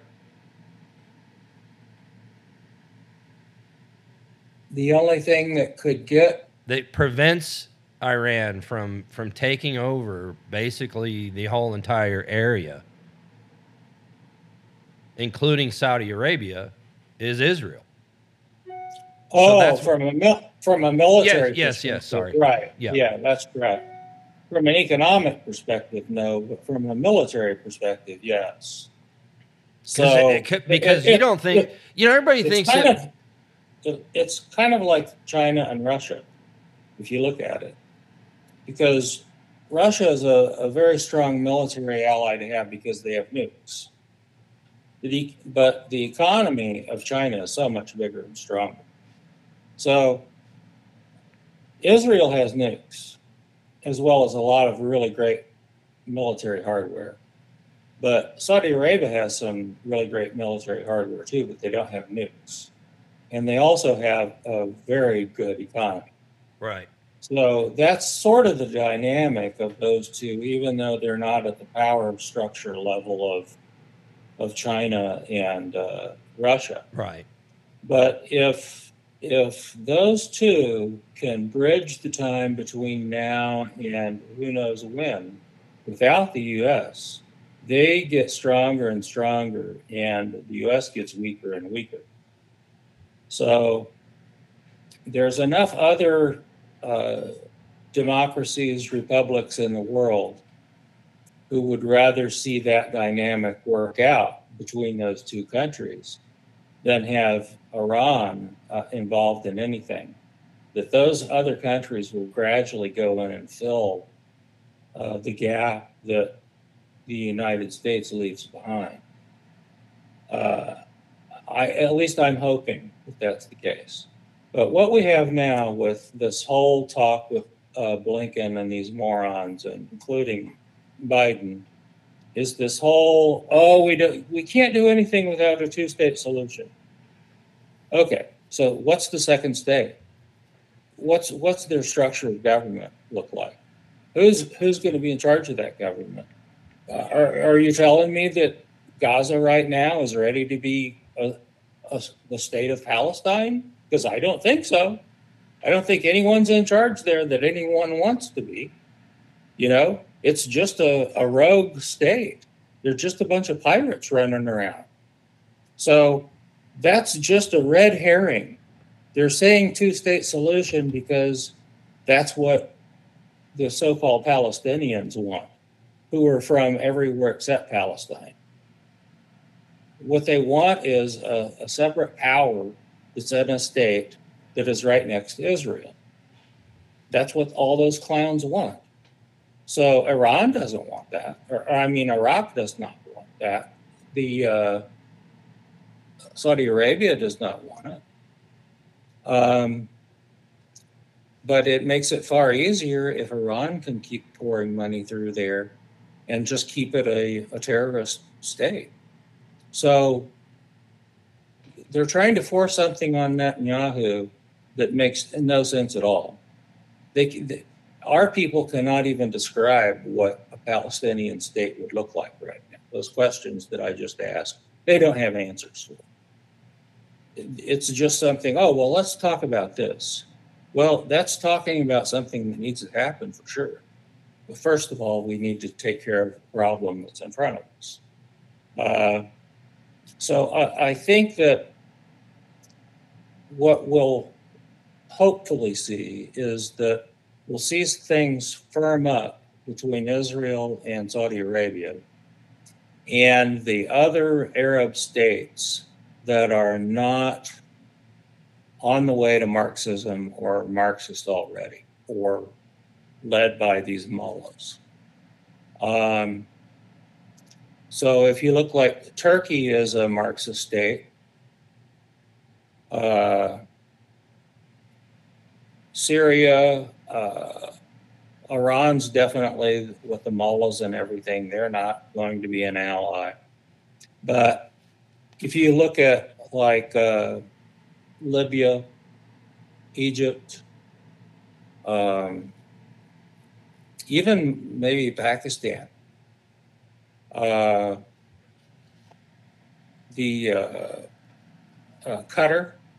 Yeah. some other regional areas that are, they're either a republic, a democracy of some sort, or they're a monarchy like Saudi Arabia. Those Arab states could have their own alliance that will split against other Arab states like Iran. Because the future of their economies and the well-being of their people, as well as military, the path forward through Israel is much easier and much brighter than the pathway without Israel and trying to stay all together as a bunch of Arabs in the same boat. So we already have Egypt and Saudi Arabia and Qatar and a few others, UAE, who already know what I'm saying. I mean, that's why you have Egypt so concerned about these crazy Palestinian people. And I don't mean that derisively toward people who are really Palestinian. I'm talking about the posers who are from Iran and Syria and everywhere else, who are saying they're Palestinian, but they're really terrorists working in Gaza. You know, Egypt doesn't want anything to do with those people coming into Egypt. And Egypt's closing their border, and they don't mind Israel. Isn't that funny, watching though? their side. Well, it is, you know, because they're protecting their border, and yeah, and we don't. We don't. Yeah. So, but that's the dynamic that has shifted, and enough time has gone by that Egypt and Saudi Arabia and a few others recognize now that their future is better with Israel as a trading partner and an economic ally and a military ally than having them be their enemy. Yeah. Israel on their own, as this teeny tiny little country, actually contributes more to their well-being than all of the other Arab states that are not aligned with them combined. That's a huge thing. Yeah. And if those folks can bring that off without the United States at the table, then we just became irrelevant in the Middle East. And maybe that's a good thing. I mean, that was kind of the point of the Abraham Accords, really. Yeah. The intent was to let these people work things out themselves. Instead, we're trying to undermine it.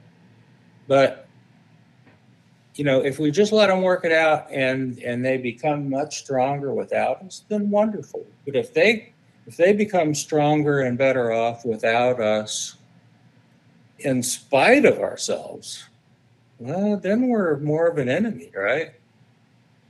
Then they keep talking to, you know, Saudi Arabia works a lot with Russia. So, well, we have the, you know, the narrative that if Putin takes Ukraine, he's not going to stop there. He's going to go on to Poland and, you know, whatever. Well, if we don't stop Iran, how do we know that Iran's not going to go from, okay, Israel, Saudi Arabia, Pakistan. I mean, how do we know? But we don't make a big deal out of that as much as we do with Putin and Ukraine. But they're very similar. You get my point? I don't understand why the Ukraine is so important, and we have to make sure that Putin doesn't get power in Ukraine and take over Ukraine, because then he's going to go after all the other surrounding, countries, blah, blah, blah. But when it comes to Israel, oh, well, Netanyahu, you need to cease fire, and you need to stand down, and you need to recognize the Palestinian state. Damn the attacks that happened to you and the children and women and all the other young people that were killed, that's irrelevant. So he has to open himself up to, being annihilated. And if that happens, how do we know that Iran doesn't march further from there? Why isn't anybody saying, hey, we need to really need to pay attention to what is going on and what the long-term effects and possibilities may be?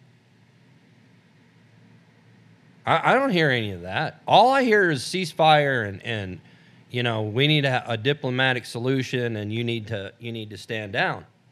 Yeah, that's all left wing. Well, but thankfully, Netanyahu is his own person and doesn't need someone telling him what to do, because I think he knows better. I mean, he's dealt with these people for years. Yeah. Not that the United States doesn't have intel and doesn't understand. But what would people say if America was attacked and Benjamin Netanyahu went on television and told the United States, cease fire, you need to solve this diplomatically, and people were protesting in the streets of Israel? Do you think anybody here would want to hear that? No. Not at all. No. What gives us the right to interfere with their version of what their own country's defense should be?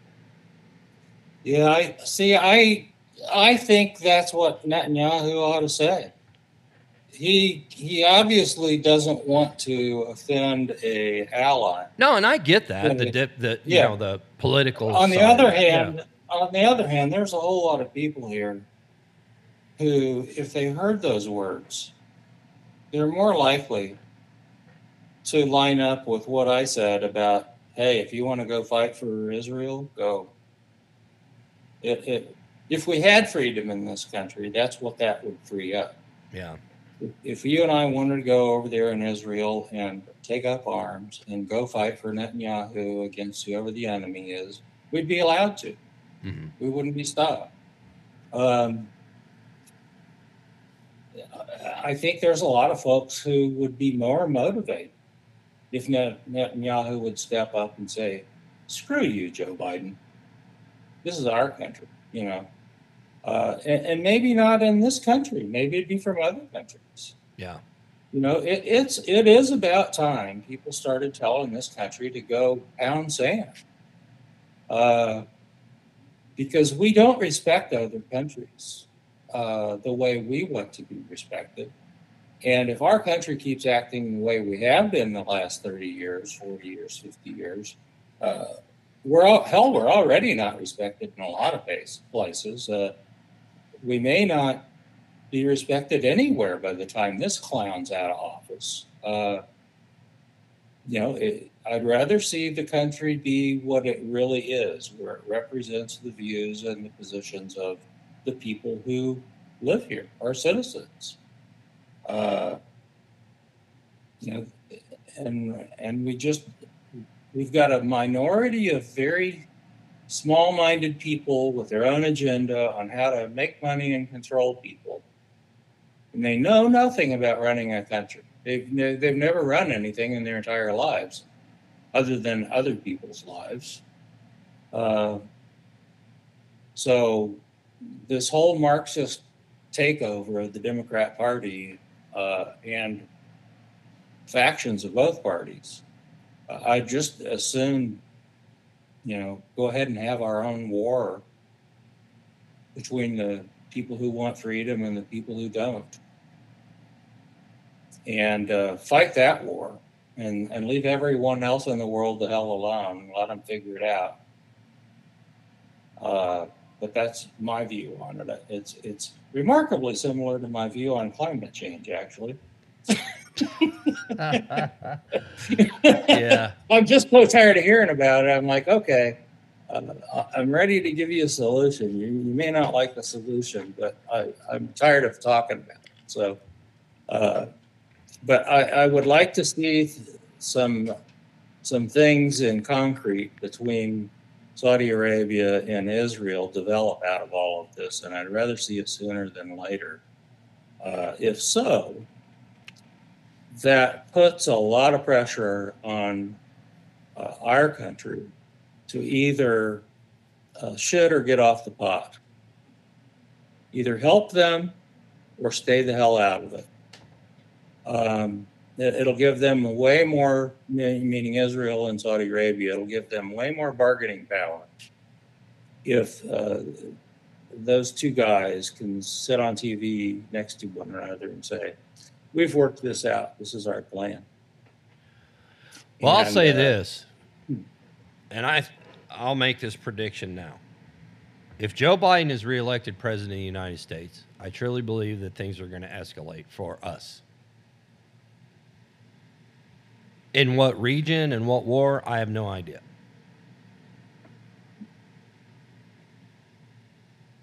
But I think if he's reelected, that we're in deep trouble. Not only on the war front, but economically, the main reason that we started this, freedom-wise, I mean, I think that this is probably more important, the most important election that we've had, even more so than 2016. I don't think, because I think if Hillary Clinton would have been the president, she's not stupid enough to do what Joe Biden does. Now, I could be completely wrong. I'm saying that we could survive a Hillary Clinton and a Hillary Clinton reelection. But I don't think we can survive a Joe Biden reelection. The people that work for him or that he works for, let's put it that way, I think they want conflict and they want chaos and upheaval because that gives them more leeway to have that Marxist state. It gives them more, they can make it happen faster. You know, well, they'll fast track it. It'll be easier for them to fast track it. Whereas now we still have enough freedom left and enough people, handfuls of decent people that are preventing them from basically putting us into that position. And it's all in the name of re-election. Well, yeah, we have a Marxist state, barely. I mean, the Marxists control every branch of government, and some sort of Marxist policy controls basically everything in our economy and our politics and even military. But they don't have a firm grasp on everything. It's like we're caught in the bear trap. The Marxist bear got our leg. But we can still get out of the trap. We need to pry it apart. And we can. We haven't lost our foot. We haven't bled to death. We're not gnawing our foot off. You know, try to come up with some analogy that says we can still save ourselves. We can still free ourselves from being a Marxist state. But if we don't stop it, then that trap begins to rust. It begins to set foot in it. We've got gangrene. We don't recover. We can't get out of it. Because the only way to fight Marxism is to fight it sooner rather than later.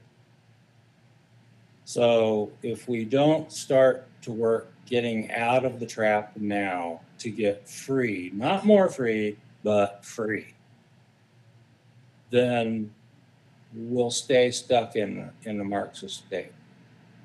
And the end of it won't be good. It just won't.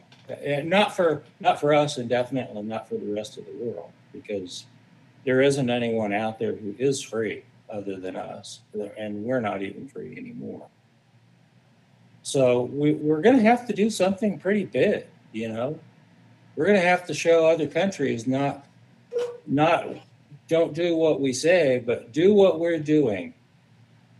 We have to start doing things to take over, you know, literally take over. None of this, go out and fight for the next election, you know. No. Probably going to have to fight. Right. Probably going to have, you know, instead of having a fake, what is that called? Insurrection. I've made fun of it for so long. I've almost called it a resurrection. But, you know, rather than a fake insurrection and fake riots, maybe we need to have real riots. I mean, the Democrats did it all summer. Never seemed to cause them any problems. Yeah. Why don't we do that? I'm just saying we're going to have to be something that is a model for other countries to say, well, look what they did. They got so fed up with it. Even America did this. Mm-hmm. Because it's not going to be some vote where you take, you know, 52% of the House and 53% of the Senate. You know, just that's not it. Yeah. You got to be able to control things for a while. No, and I think with that being said, too, that we're relying on politicians to get us out of what they put us into. Well, precisely. The doctor that gave us COVID is going to save us from COVID, you know, with their vaccine that gave us COVID. Yeah, right. Exactly. Yeah. Uh-huh. Yeah. And if we look at, you know, the Federal Reserve is just another central bank. So if you look at all the central banks around the world, they're all part of the same system, the central bankers. And they cause economic problems. They caused the Great Depression to get great. So they want to make depressions great again, so that they can switch over to digital currency. Yeah, you know, that's their way. That's their route forward to controlling. Why are people around the world. Ron? Why are people so passive when it comes to that kind of stuff? Well, they don't understand it. Well, I mean, why are we not? You know how hard it is to explain it? I mean, I try to in various pieces of it in my books, and I'm like, wow. By the way, I think we ought to. I'm going to announce your, if you don't mind, where to find your books. Oh. Okay. So, in case anybody is interested, and you can explain if you want to. You don't have to, because your website probably does. reharlow.com. Right. Is where you can find Ron's books. And I'm sure they're exceptional. But my question is, why aren't people more concerned about AI and digital currency? And and I don't know. I think part of it is maybe they don't understand it. The other part is maybe they're not paying attention, which is one of the biggest causes of why we're in trouble in this country, is because people just aren't paying attention. And Yeah. you know, and that's what I tried to explain to my father when it came to the boomer generation. I know you don't like this topic because you're kind of on the border of that era. But as I gave him the credit for what the boomer generation built and what they gave to the generations that followed, again, I say, during that time, they weren't paying attention. Now, you could probably say that about the generation before the boomers, because their focus was drawn to, you know, the World War, or, you know, having to raise a family, because back then it was you know, just the male worked. The greatest generation. Yeah. That, you know, the mother was, or the wife or significant other was in the home raising the kids and taking care of, you know, all that stuff, while the man was out fighting, and then they, you know, came back and went to work to raise their families. So there's a little bit of blame to go around, even for my generation, which is what they label the last greatest generation. We kind of did the same thing, but it wasn't related to politics as much as it was to our children. We were worried about continuing what the baby boomers did and wanting our kids to have a better future than what we had, a better life than what we had. And they were, you know, they were gamers, and they were social, what do they call them? Influencers. Now they're all influencers and all this other stuff. So we weren't paying attention either. And I think that's our biggest mistake from generation to generation, is that we're not paying attention to what's going on behind the curtain. Well, I think that it's just part of being a human being, honestly. Well, of course, we have lives, you know, we all have stuff on. You get so busy fighting off the alligators that you forget to drain swamp. And it happens to all of us. It's just part of being a human. Right. And you don't usually recognize it until you hit your 50s and you say, oh my God, did I ever screw up things with Junior? Or I never did learn how to train a dog right. Or, you know, why didn't I start my company when I was 30? You know? Yeah. We all have stuff like You're that. You're explaining my life in a nutshell. Well, that's because I've lived it. Yeah, so right. We all do at some point, right? Yeah. So, and so you understand, I'm not saying that to be offensive. I'm just saying that that's what really happens.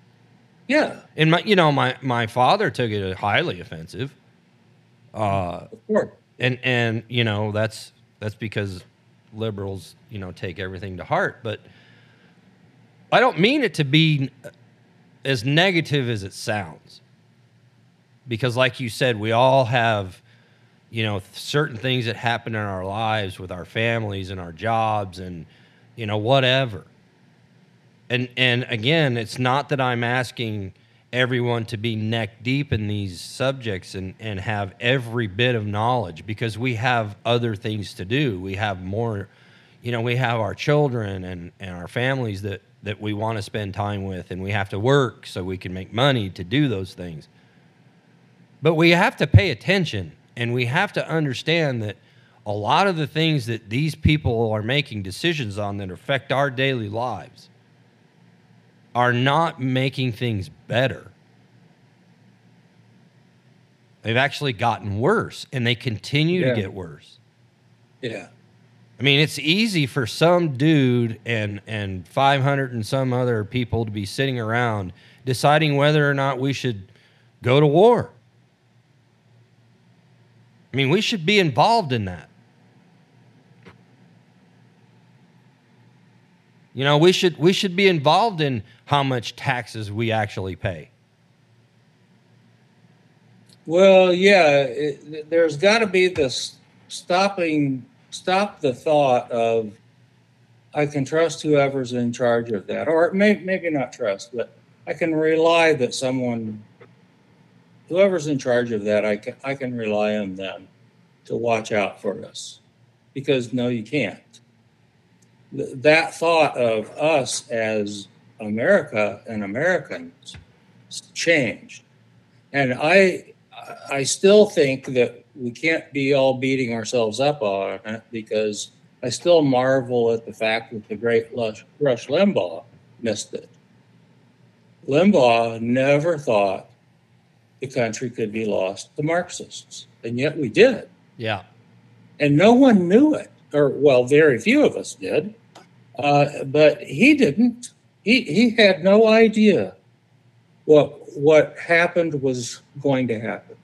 He was completely in the dark. Mm-hmm. And he didn't die too far short of that election happening. I think he would have been shocked, actually, because he had no idea, no inkling that this country had gone that bad.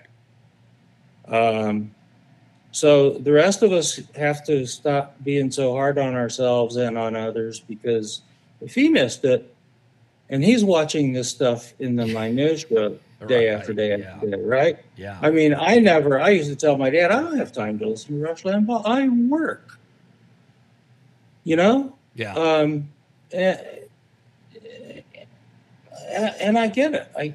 You get so busy doing things that I can't think of a time that I had time to sit around and listen to him. I don't have time. Is it Bongino that has that time now? I can't find the time in the day to listen to Bongino. Yeah, no. I'm Anytime I ever listened to Rush, and I wasn't a huge fan. I mean, I admire the guy for his accomplishments, and I think he had a good heart and stuff like that. He just sometimes is a little over top for me. I say that about Sean Hannity and some others. Sure. Which doesn't make them bad people. They're a little bit more extreme than I care to. Well, they don't speak to you, and that's fine. Yeah. We don't speak to everyone. Yeah. But I would listen to him. Neither one of our followers, follows us that closely anyway. Yeah, for sure. But I listened to them when I was driving to work or home from work, because sometimes I drove a couple hours away in my previous employment, and so I had a little bit of time, but that was it. It's not like I sit at home and listen to talk radio, or I sit and watch the news all the time, which I don't, because I don't have cable. But I pay attention enough to understand and know the issues and the things that our country is facing, just like you. And I wasn't always that way. But as my kids started to grow older, as I start to get older, and I pay attention, because I do want their generation and my kids to have a better life than I did. I don't think any parent out there, unless you're just a deadbeat parent, doesn't want your kids to have a better lifestyle and better chances than you did. I think that goes back generations. So I started to get interested in this kind of stuff, but I've always been interested in history and things of that nature. But when I really started to pay attention, I was like, wait a minute, something's just not adding up here.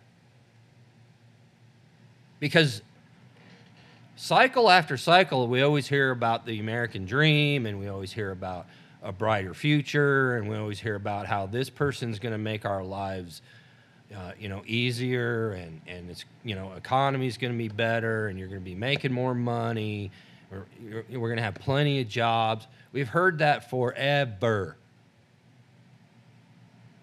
And why is it that we've heard it forever?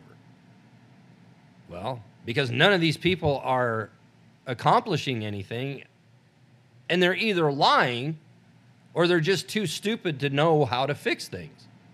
Or is it that they just don't want to fix things because they know that if we keep things going the way they are, then we have all the power and control. Mm-hmm. And damn the Constitution.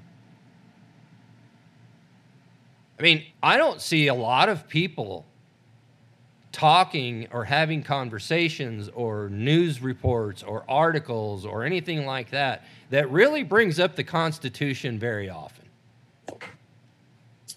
No. Yeah, and I think we are in the era of 1776 all over again.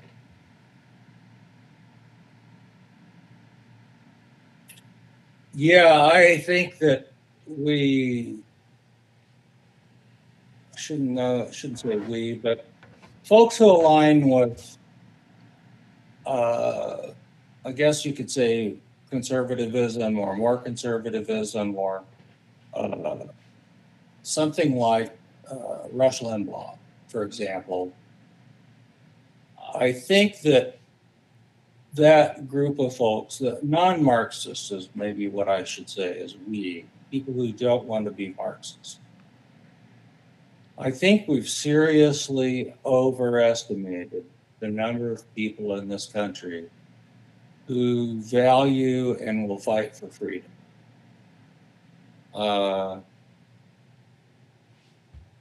And I don't know how badly, but I think that given how little pushback there is with respect to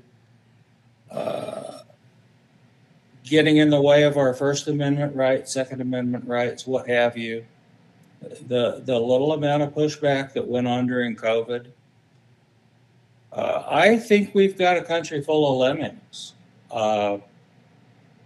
who are too afraid of their own shadow to even speak up. The hell with fighting with guns and knives or whatever.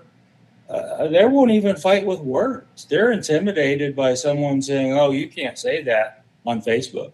You can't say that on Twitter. Yeah. We can't say that on live TV." You ever go through your... You can't even say, like the guy that, he was one of the football players last weekend with one of the teams said something about, "I want to thank my Lord and Savior, Jesus Christ." And NBC cut it. Oh, of course they did. Didn't include that part of the interview on the air. Wow. I'm like, okay, so you can't. Where's the pushback there? Well, but where is the inclusiveness? Yeah, exactly. If he would have said praise the law, I guarantee it would have been kept in there. Or, I'm not a religious person. I just think whoever that we had the right players on the field to get that done. Well, fine. That would have been on there. There's something specific about Christianity. And actually, Jewish people, that even Jewish people are in favor of cutting Jewish people out. Yeah. It's the separation of the Jewish race from the Jewish religion. They look at those who look at themselves as a Jewish race are fine with not adhering to the Jewish religion. Mm-hmm. That is pretty much the dividing line we have in our country. And that's pretty much the difference between Jews who are Democrat and Jews versus Jews who are Republican. is you have the practicing Jews or the Republicans, and the non-practicing Jews that just see themselves as, somehow or another by blood, they're of Jewish origin, either from Israel or some other part of the world with Jewish blood. It's a genealogy thing. And those folks are Democrat. I'm overgeneralizing, but the big picture of things is that statement's true. So to get back on point, we do not have people who are willing to fight back and push back. Not even the folk, even to the point that we are. We're not Fox News. We're not. Well, I swear, yeah, no, but I swear that when Donald Trump won the Iowa caucus and Ramaswamy came out, he said something that we've said on this show numerous times. And whether I'm not saying he listened to this show, but it's awfully coincidental that we've said on this show that it was never intended for we the people to fear the government. It was supposed to be the opposite way around. That's exactly what he said, almost obviously in different terms, but exactly what we said. And I think that we have been made to fear fighting back. Yes. And even more so with January 6th. Oh, you think you're going to question, what we do? Just like the nonstop bombardment of examples that they're using with Trump. Oh, you think you outsiders are going to come in here and tell us what to do? Mm-hmm. Well, look what the answer is. Look what happens when you try to push back. Yep. Due process, equal justice under the law, none of that's relevant. Yeah, they're willing to do anything. And I think the only way to fight back when those are the rules is that you have to be willing to do anything also. And if there's any Democrats or liberals listening, let me assure you that sooner or later, that is going to happen to you. You may not think so. You may think it's all funny and shits and grins, but when it comes down to it, and they fear that the people are gaining momentum and that the people are fed up to a point that they may do something, you're going to be included in that same deplorable basket that you all put us in. Well, I've got a great example that backs that up 100%. And that is the French Revolution, which followed ours. They used they had a committee on public safety in France. Can you believe that? I mean, really. It sounds like something right out of this decade. But at any rate, their committee on public safety had their most active member was a guy named Maximilien Robespierre. And he personally launched most of the bloodshed of the beheadings in France that ultimately led to, their monarchs being beheaded. And something like 17,000 people were beheaded in France as they, made their way through the aristocracy and folks who, someone had a grievance against, which is, that sounds like a great idea to me here, personally. I mean, maybe only 16,000 instead of 17. I'm willing to negotiate that. But the concept of it all is that, the people in charge there were mighty scared of the people by the time that was over. Mm-hmm. But you know, the bloodlust that got loosed in French society was terrible for the country, and they ended up going right back to some sort of, later on, Napoleon took over. But Maximilian Robespierre thought it was just fine being able to execute all these people, had all this power in his little hands and everything, very tiny little hands like Marco Rubio. And then all of a sudden somebody launched a complaint against him. And all of a sudden he wasn't so safe in the Committee on Public Safety. And guess what? Robespierre got beheaded. So, people consider him, like you're talking about Democrats now, your time can come too. Well, do you remember when during the whole Russiagate bull crap, they uncovered the emails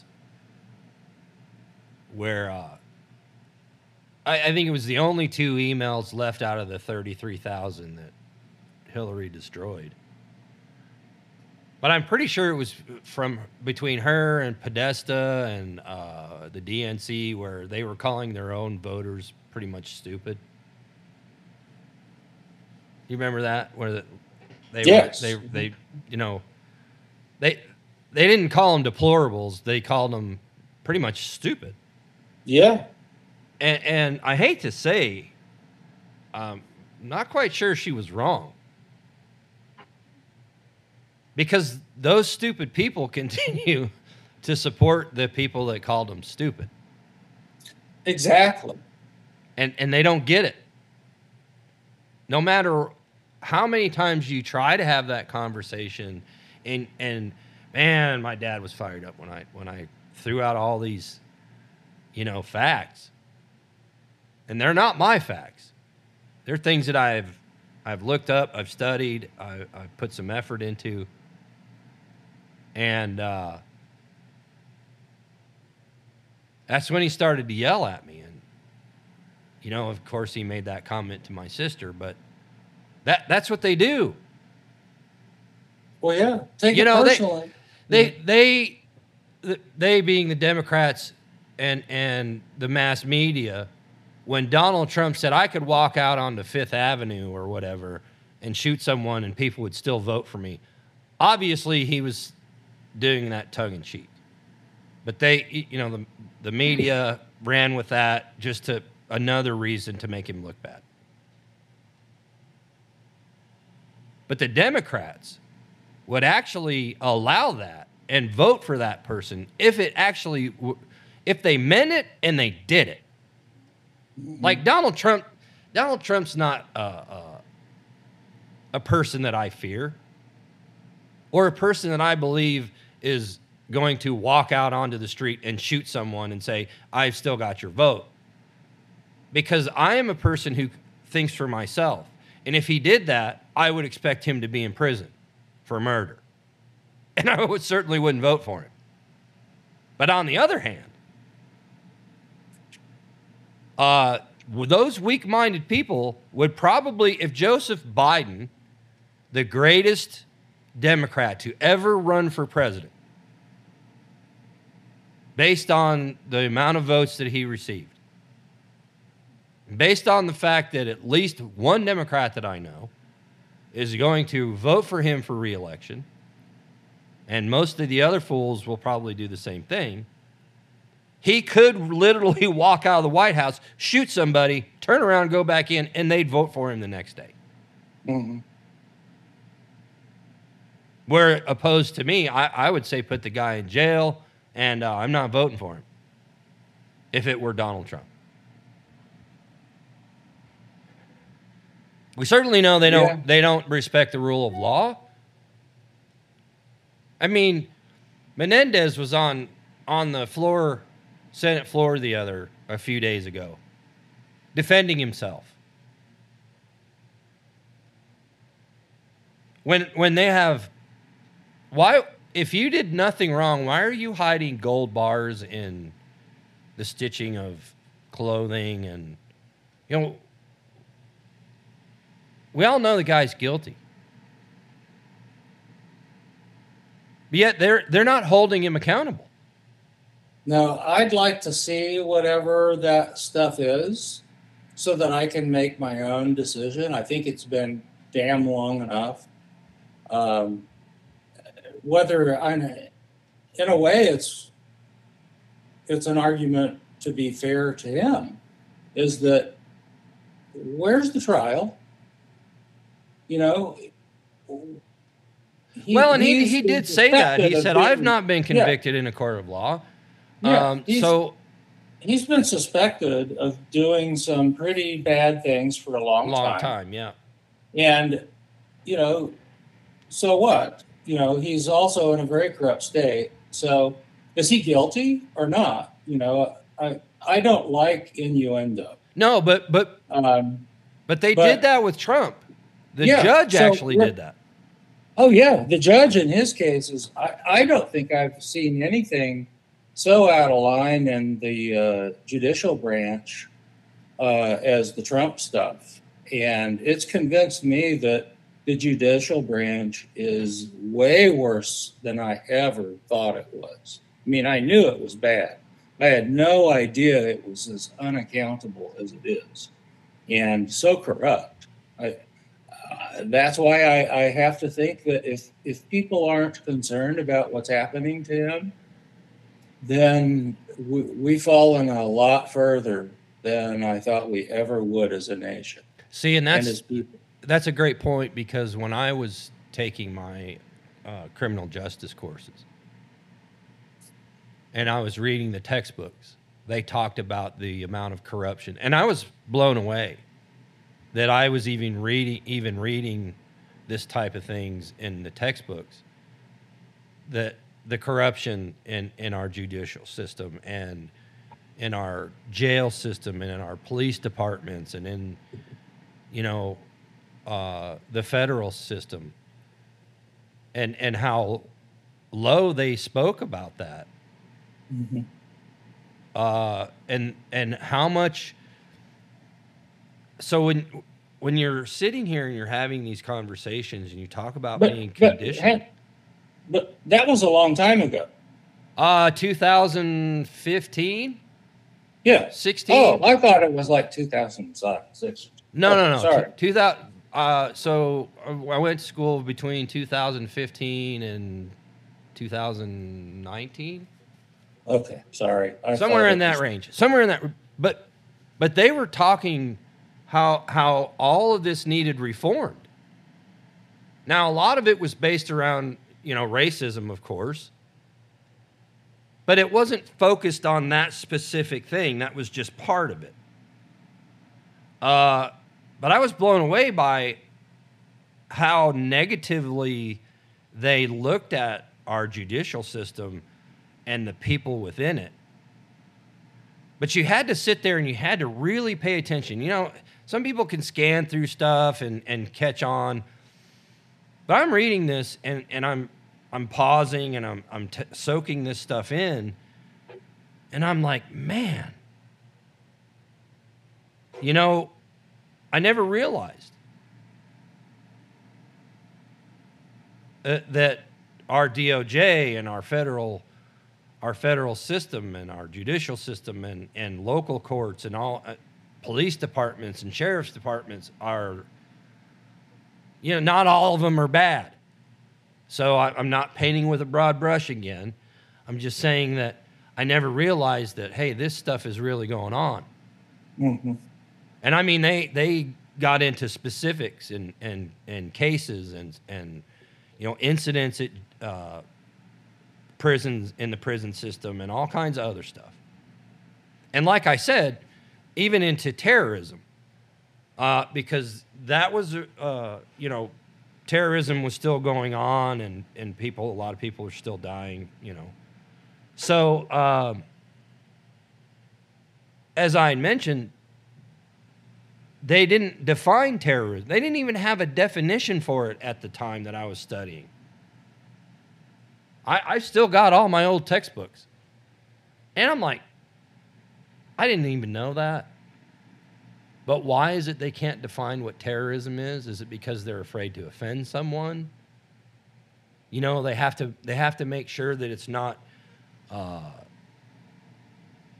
not geared towards a certain segment of society, say Muslims or whatever, Middle Eastern people.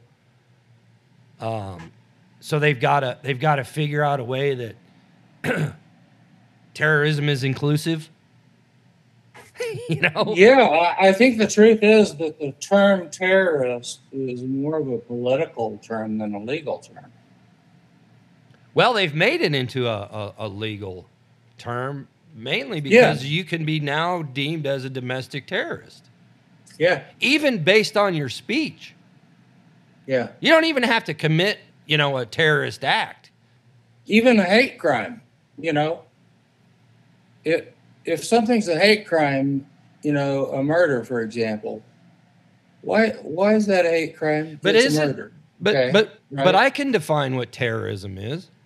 If you commit a crime that instills fear in anyone, you are terrorizing them.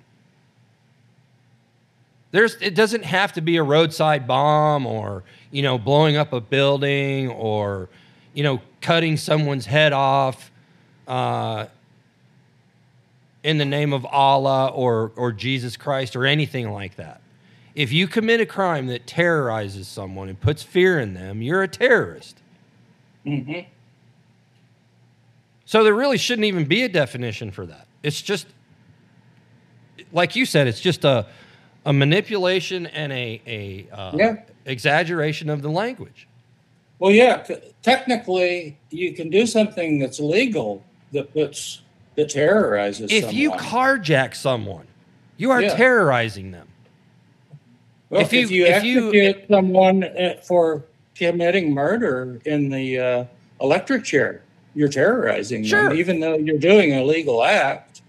So, it just is the difference between legal and illegal. And I want to stick with, right and wrong versus political terminology. Exactly. Well, I guess that's the real point, is it not? Yeah. So if someone's committed murder, then why don't we just say they committed murder and not have this bullshit hate crime stuff?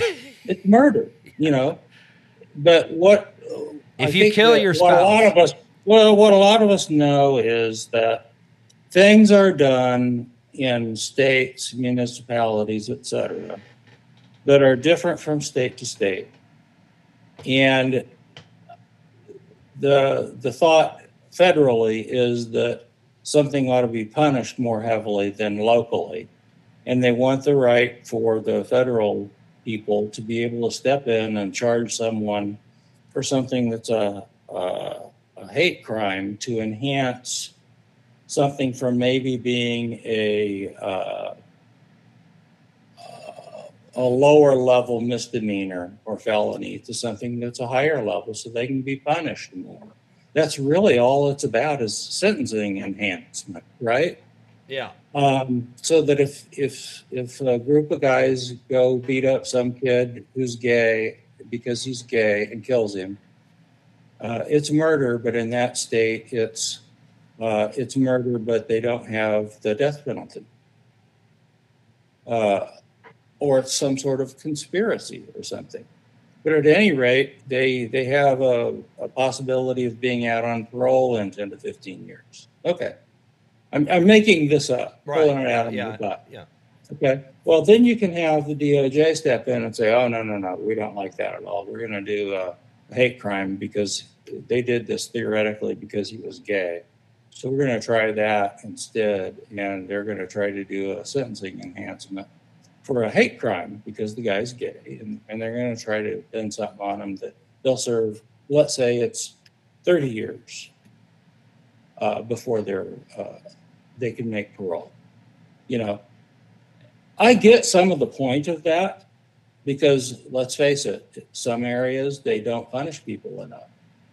But it's a lack of honesty, in my view, that I think murder's murder. You get, the same people who are all for sentencing enhancements, all of a sudden they don't want to do the death penalty either. So they're not that serious about about equity in sentencing. They just want to pick and choose what they can go after. They'll never try to put somebody to death because they oppose the death penalty.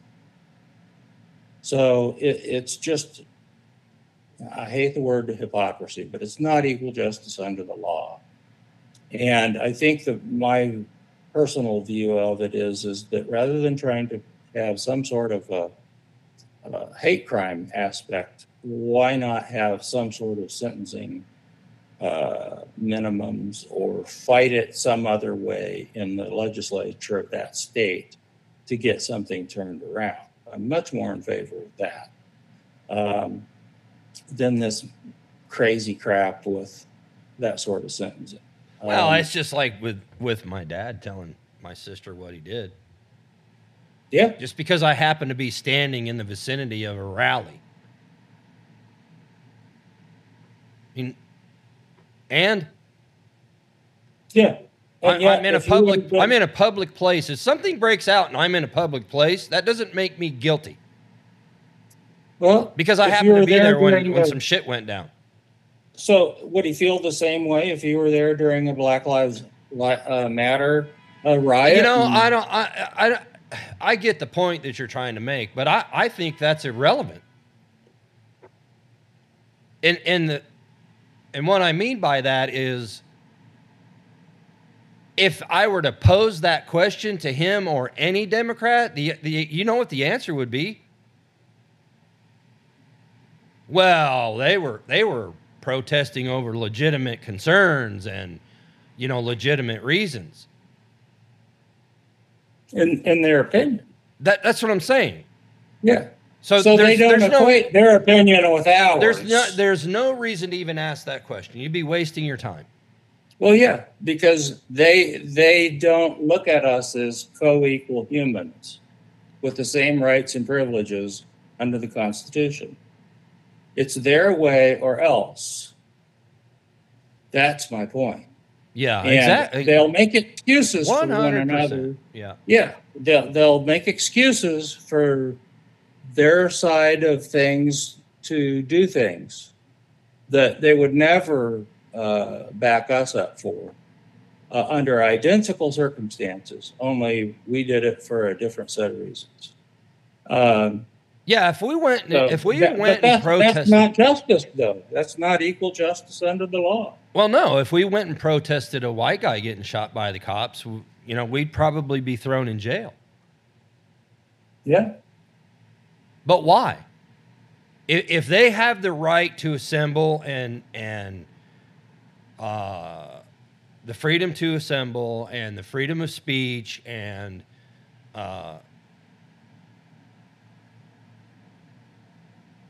be able to air their grievances in the way that they did for an entire summer, why can't we do the same thing? Well, my point, because we're evil white people. Because we're evil white people. My point is that I honestly think that we should. I mean, I would do it just to. I would just do it to run a test. Let's just meet in Times Square and protest, I don't know, transgenders in women's sports. And let's see how fast the cops show up and break up that protest. I'm not saying burn stuff. I'm just saying, let's see how fast, not to mention how fast the cops would get there and break it up, but how fast the other side, who is for transgender and women's sports, and how they act compared to how the other people act. You know what I'm saying? Yeah. Just a test, just a little survey, a little survey. Pick a cause. Yeah. Pick a cause, any cause. Yeah. Yeah. It won't be treated equally. It's just Yeah, I think that at some point, people who want freedom are going to have to be willing to go out and do something that's uncomfortable. But can they Just like overcome the that. fear factor? That's what I'm concerned about, is that I don't think that, I think they're too comfortable in cowering. And it's disgusting. It is. Yeah, I really wonder sometimes when we hang up, when we're done, I really wonder, was that 2 or 3 hours wasted? Are we just really wasting? You know, our I breath go through the something? same thing, but I think that if we continue that, and again, I don't know how many people listen to our show. I don't really care. I'm not in it for that. If I can change the mindset of 3 people, one, to be able to think on their own, to not go with the flow, to push back a little bit, to be engaged, I consider that a win. Because how many people is that person going to affect? You know what I mean? It's kind of like one bad review can make or break a company, but 10 great reviews are not such a big deal. So if I get one person to say, hey, you know, I kind of understand where these guys are coming from, and man, I'm really concerned for our freedoms, and the government's really out of control, and blah, blah, blah. The numerous topics we talk about. But more so that we need to get back to being a constitutional republic instead of a stupid democracy, which we aren't, and get people interested in that, and at least, you know, you don't have to read it word for word, but understand your rights and how they are violated and how they are being taken away every minute of every single day. I mean, you even see it on movies. You watch a movie and cops knock on the door and the guy opens the door and they walk right in. And the person, you know, that's how they portray things. Yeah. And people think that's okay, they can do that. And not everybody. There are a lot of us running around that understand what our rights are. But then if you try to uphold those rights, then you're what do they call them? A sovereign citizen. Oh, you're one of those sovereign citizens. I don't even know what the hell that means. Well, see, you're hitting on something again, which I intended to say something on and didn't. But you're making a point toward something else that I'm not sure you're making, which I thought I would just add an observation here, is that for a long time, people who were black in this country in inner cities would make an argument that they didn't have access to the same judicial system that we did as white. And it's true. I mean, it's not an intentional racism, in my view, at least in most places. But it's a de facto racism because,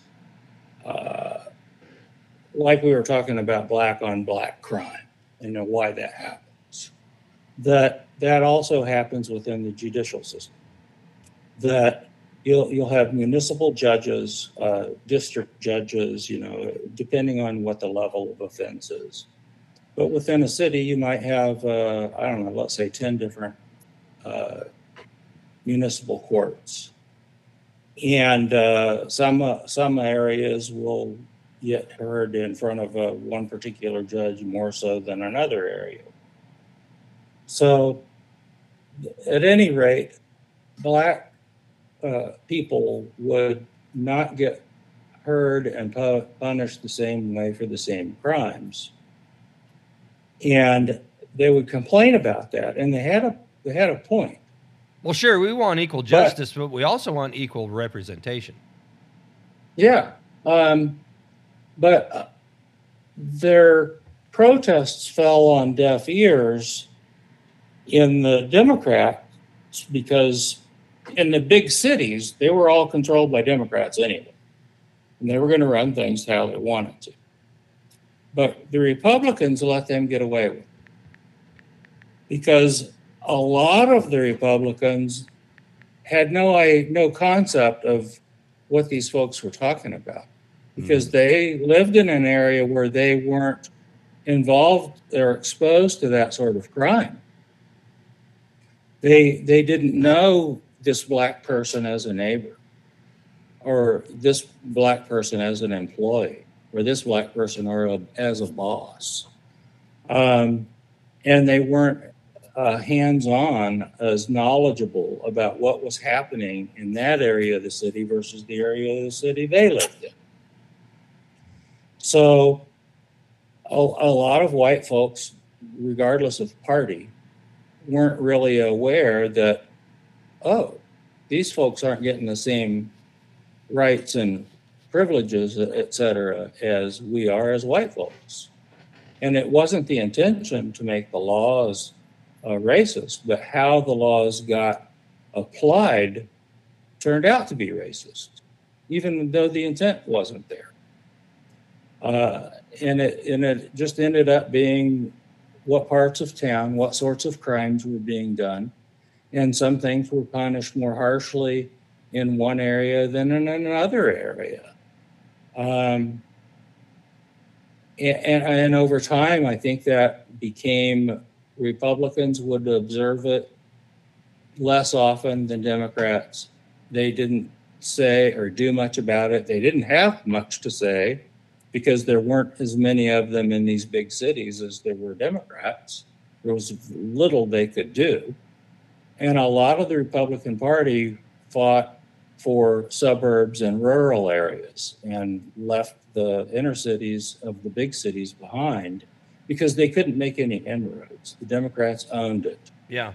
They could never get enough voters to get them elected. So it ended up being, one-party towns.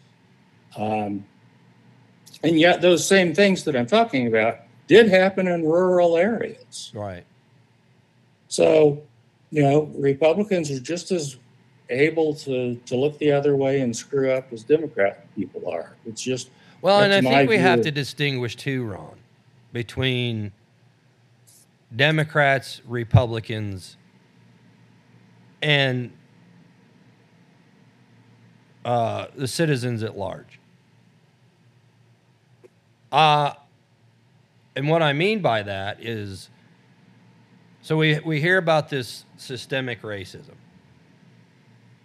And I don't believe in that. I don't believe in white privilege. I don't believe in white supremacy. I don't believe in any of that stuff. Because the normal, average, everyday person doesn't walk around thinking about laws that go one way or the other, people that are being treated one way or the other. It's the system itself. So does systemic racism have, is it true to a certain extent? Yeah. But to label the entire white race as being racist or white supremacist would be the same way as me labeling the entire black race or the entire Asian race as being racist based on the actions of a group or a certain type of people. But that's where we've gotten in our society, is that the white man is just a racist, evil being. I mean, I didn't make those laws. I didn't preside over those trials. I didn't arrest anyone. Mm-hmm. You and I have talked numerous times about how these things were. It talked about it in my textbooks. Like I said, there's a lot of things that revolved around racism, and like you were just saying, the outcome of a trial or a charge. So to say that an entire race is liable for the actions and reactions of, you know, a certain group of people is not fair. Or true. Well, yeah, that's an even better point. It's not true. Yeah. And again, I question whether that's intentional or not.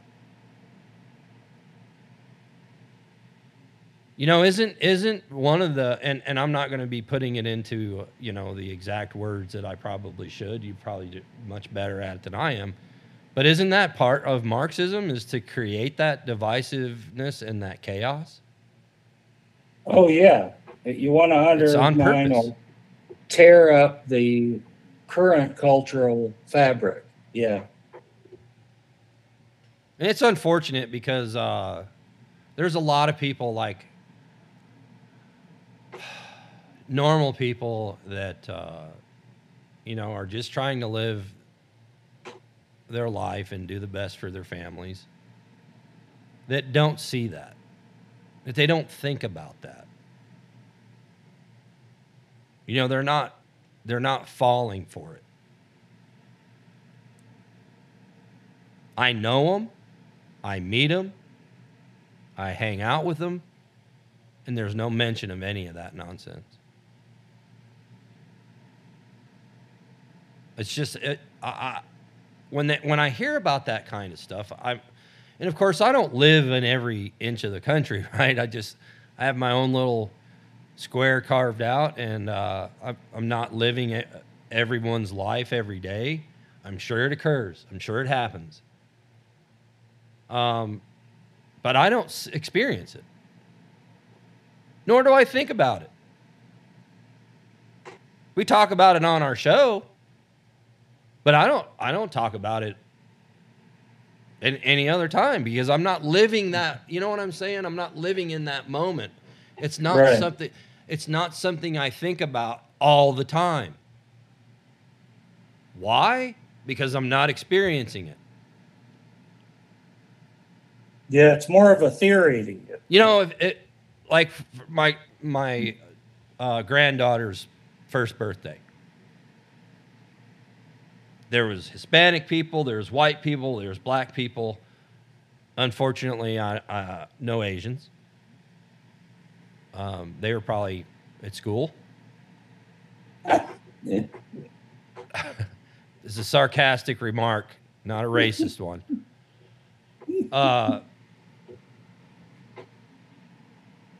But I wasn't sitting there thinking about their skin color or any of that stuff. Until this conversation, I never even thought about it, because that's not what my life's about. Mm-hmm. I didn't have a problem with them being there, and they didn't have a problem with me being there.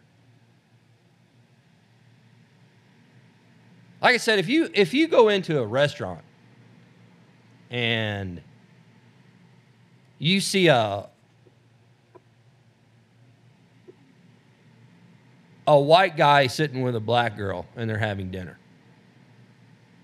and if you were to walk up to them and say, "Excuse me, aren't you supposed to hate each other? Why are you having dinner together?" One of them's probably going to punch you or slap you, or say, "Get the hell out of here." Because guess what? They're not thinking about that. That's not what their life is about.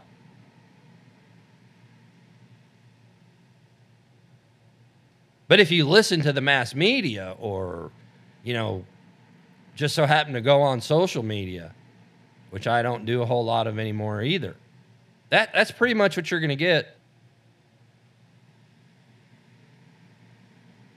It just blows me away. I don't understand it. Well, I think, Yeah. unless you have anything to add, we're probably going to need to wrap up. I got about Yeah. 2% on my phone. Okay. So, everybody stay warm out there. Have a nice weekend, and we will be back Tuesday.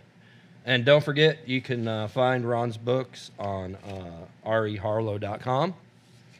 You can check out our website at aninquiryintofreedom.com. And we will see you Tuesday. All right. All right. Have a good weekend. Bye-bye. You too. Bye.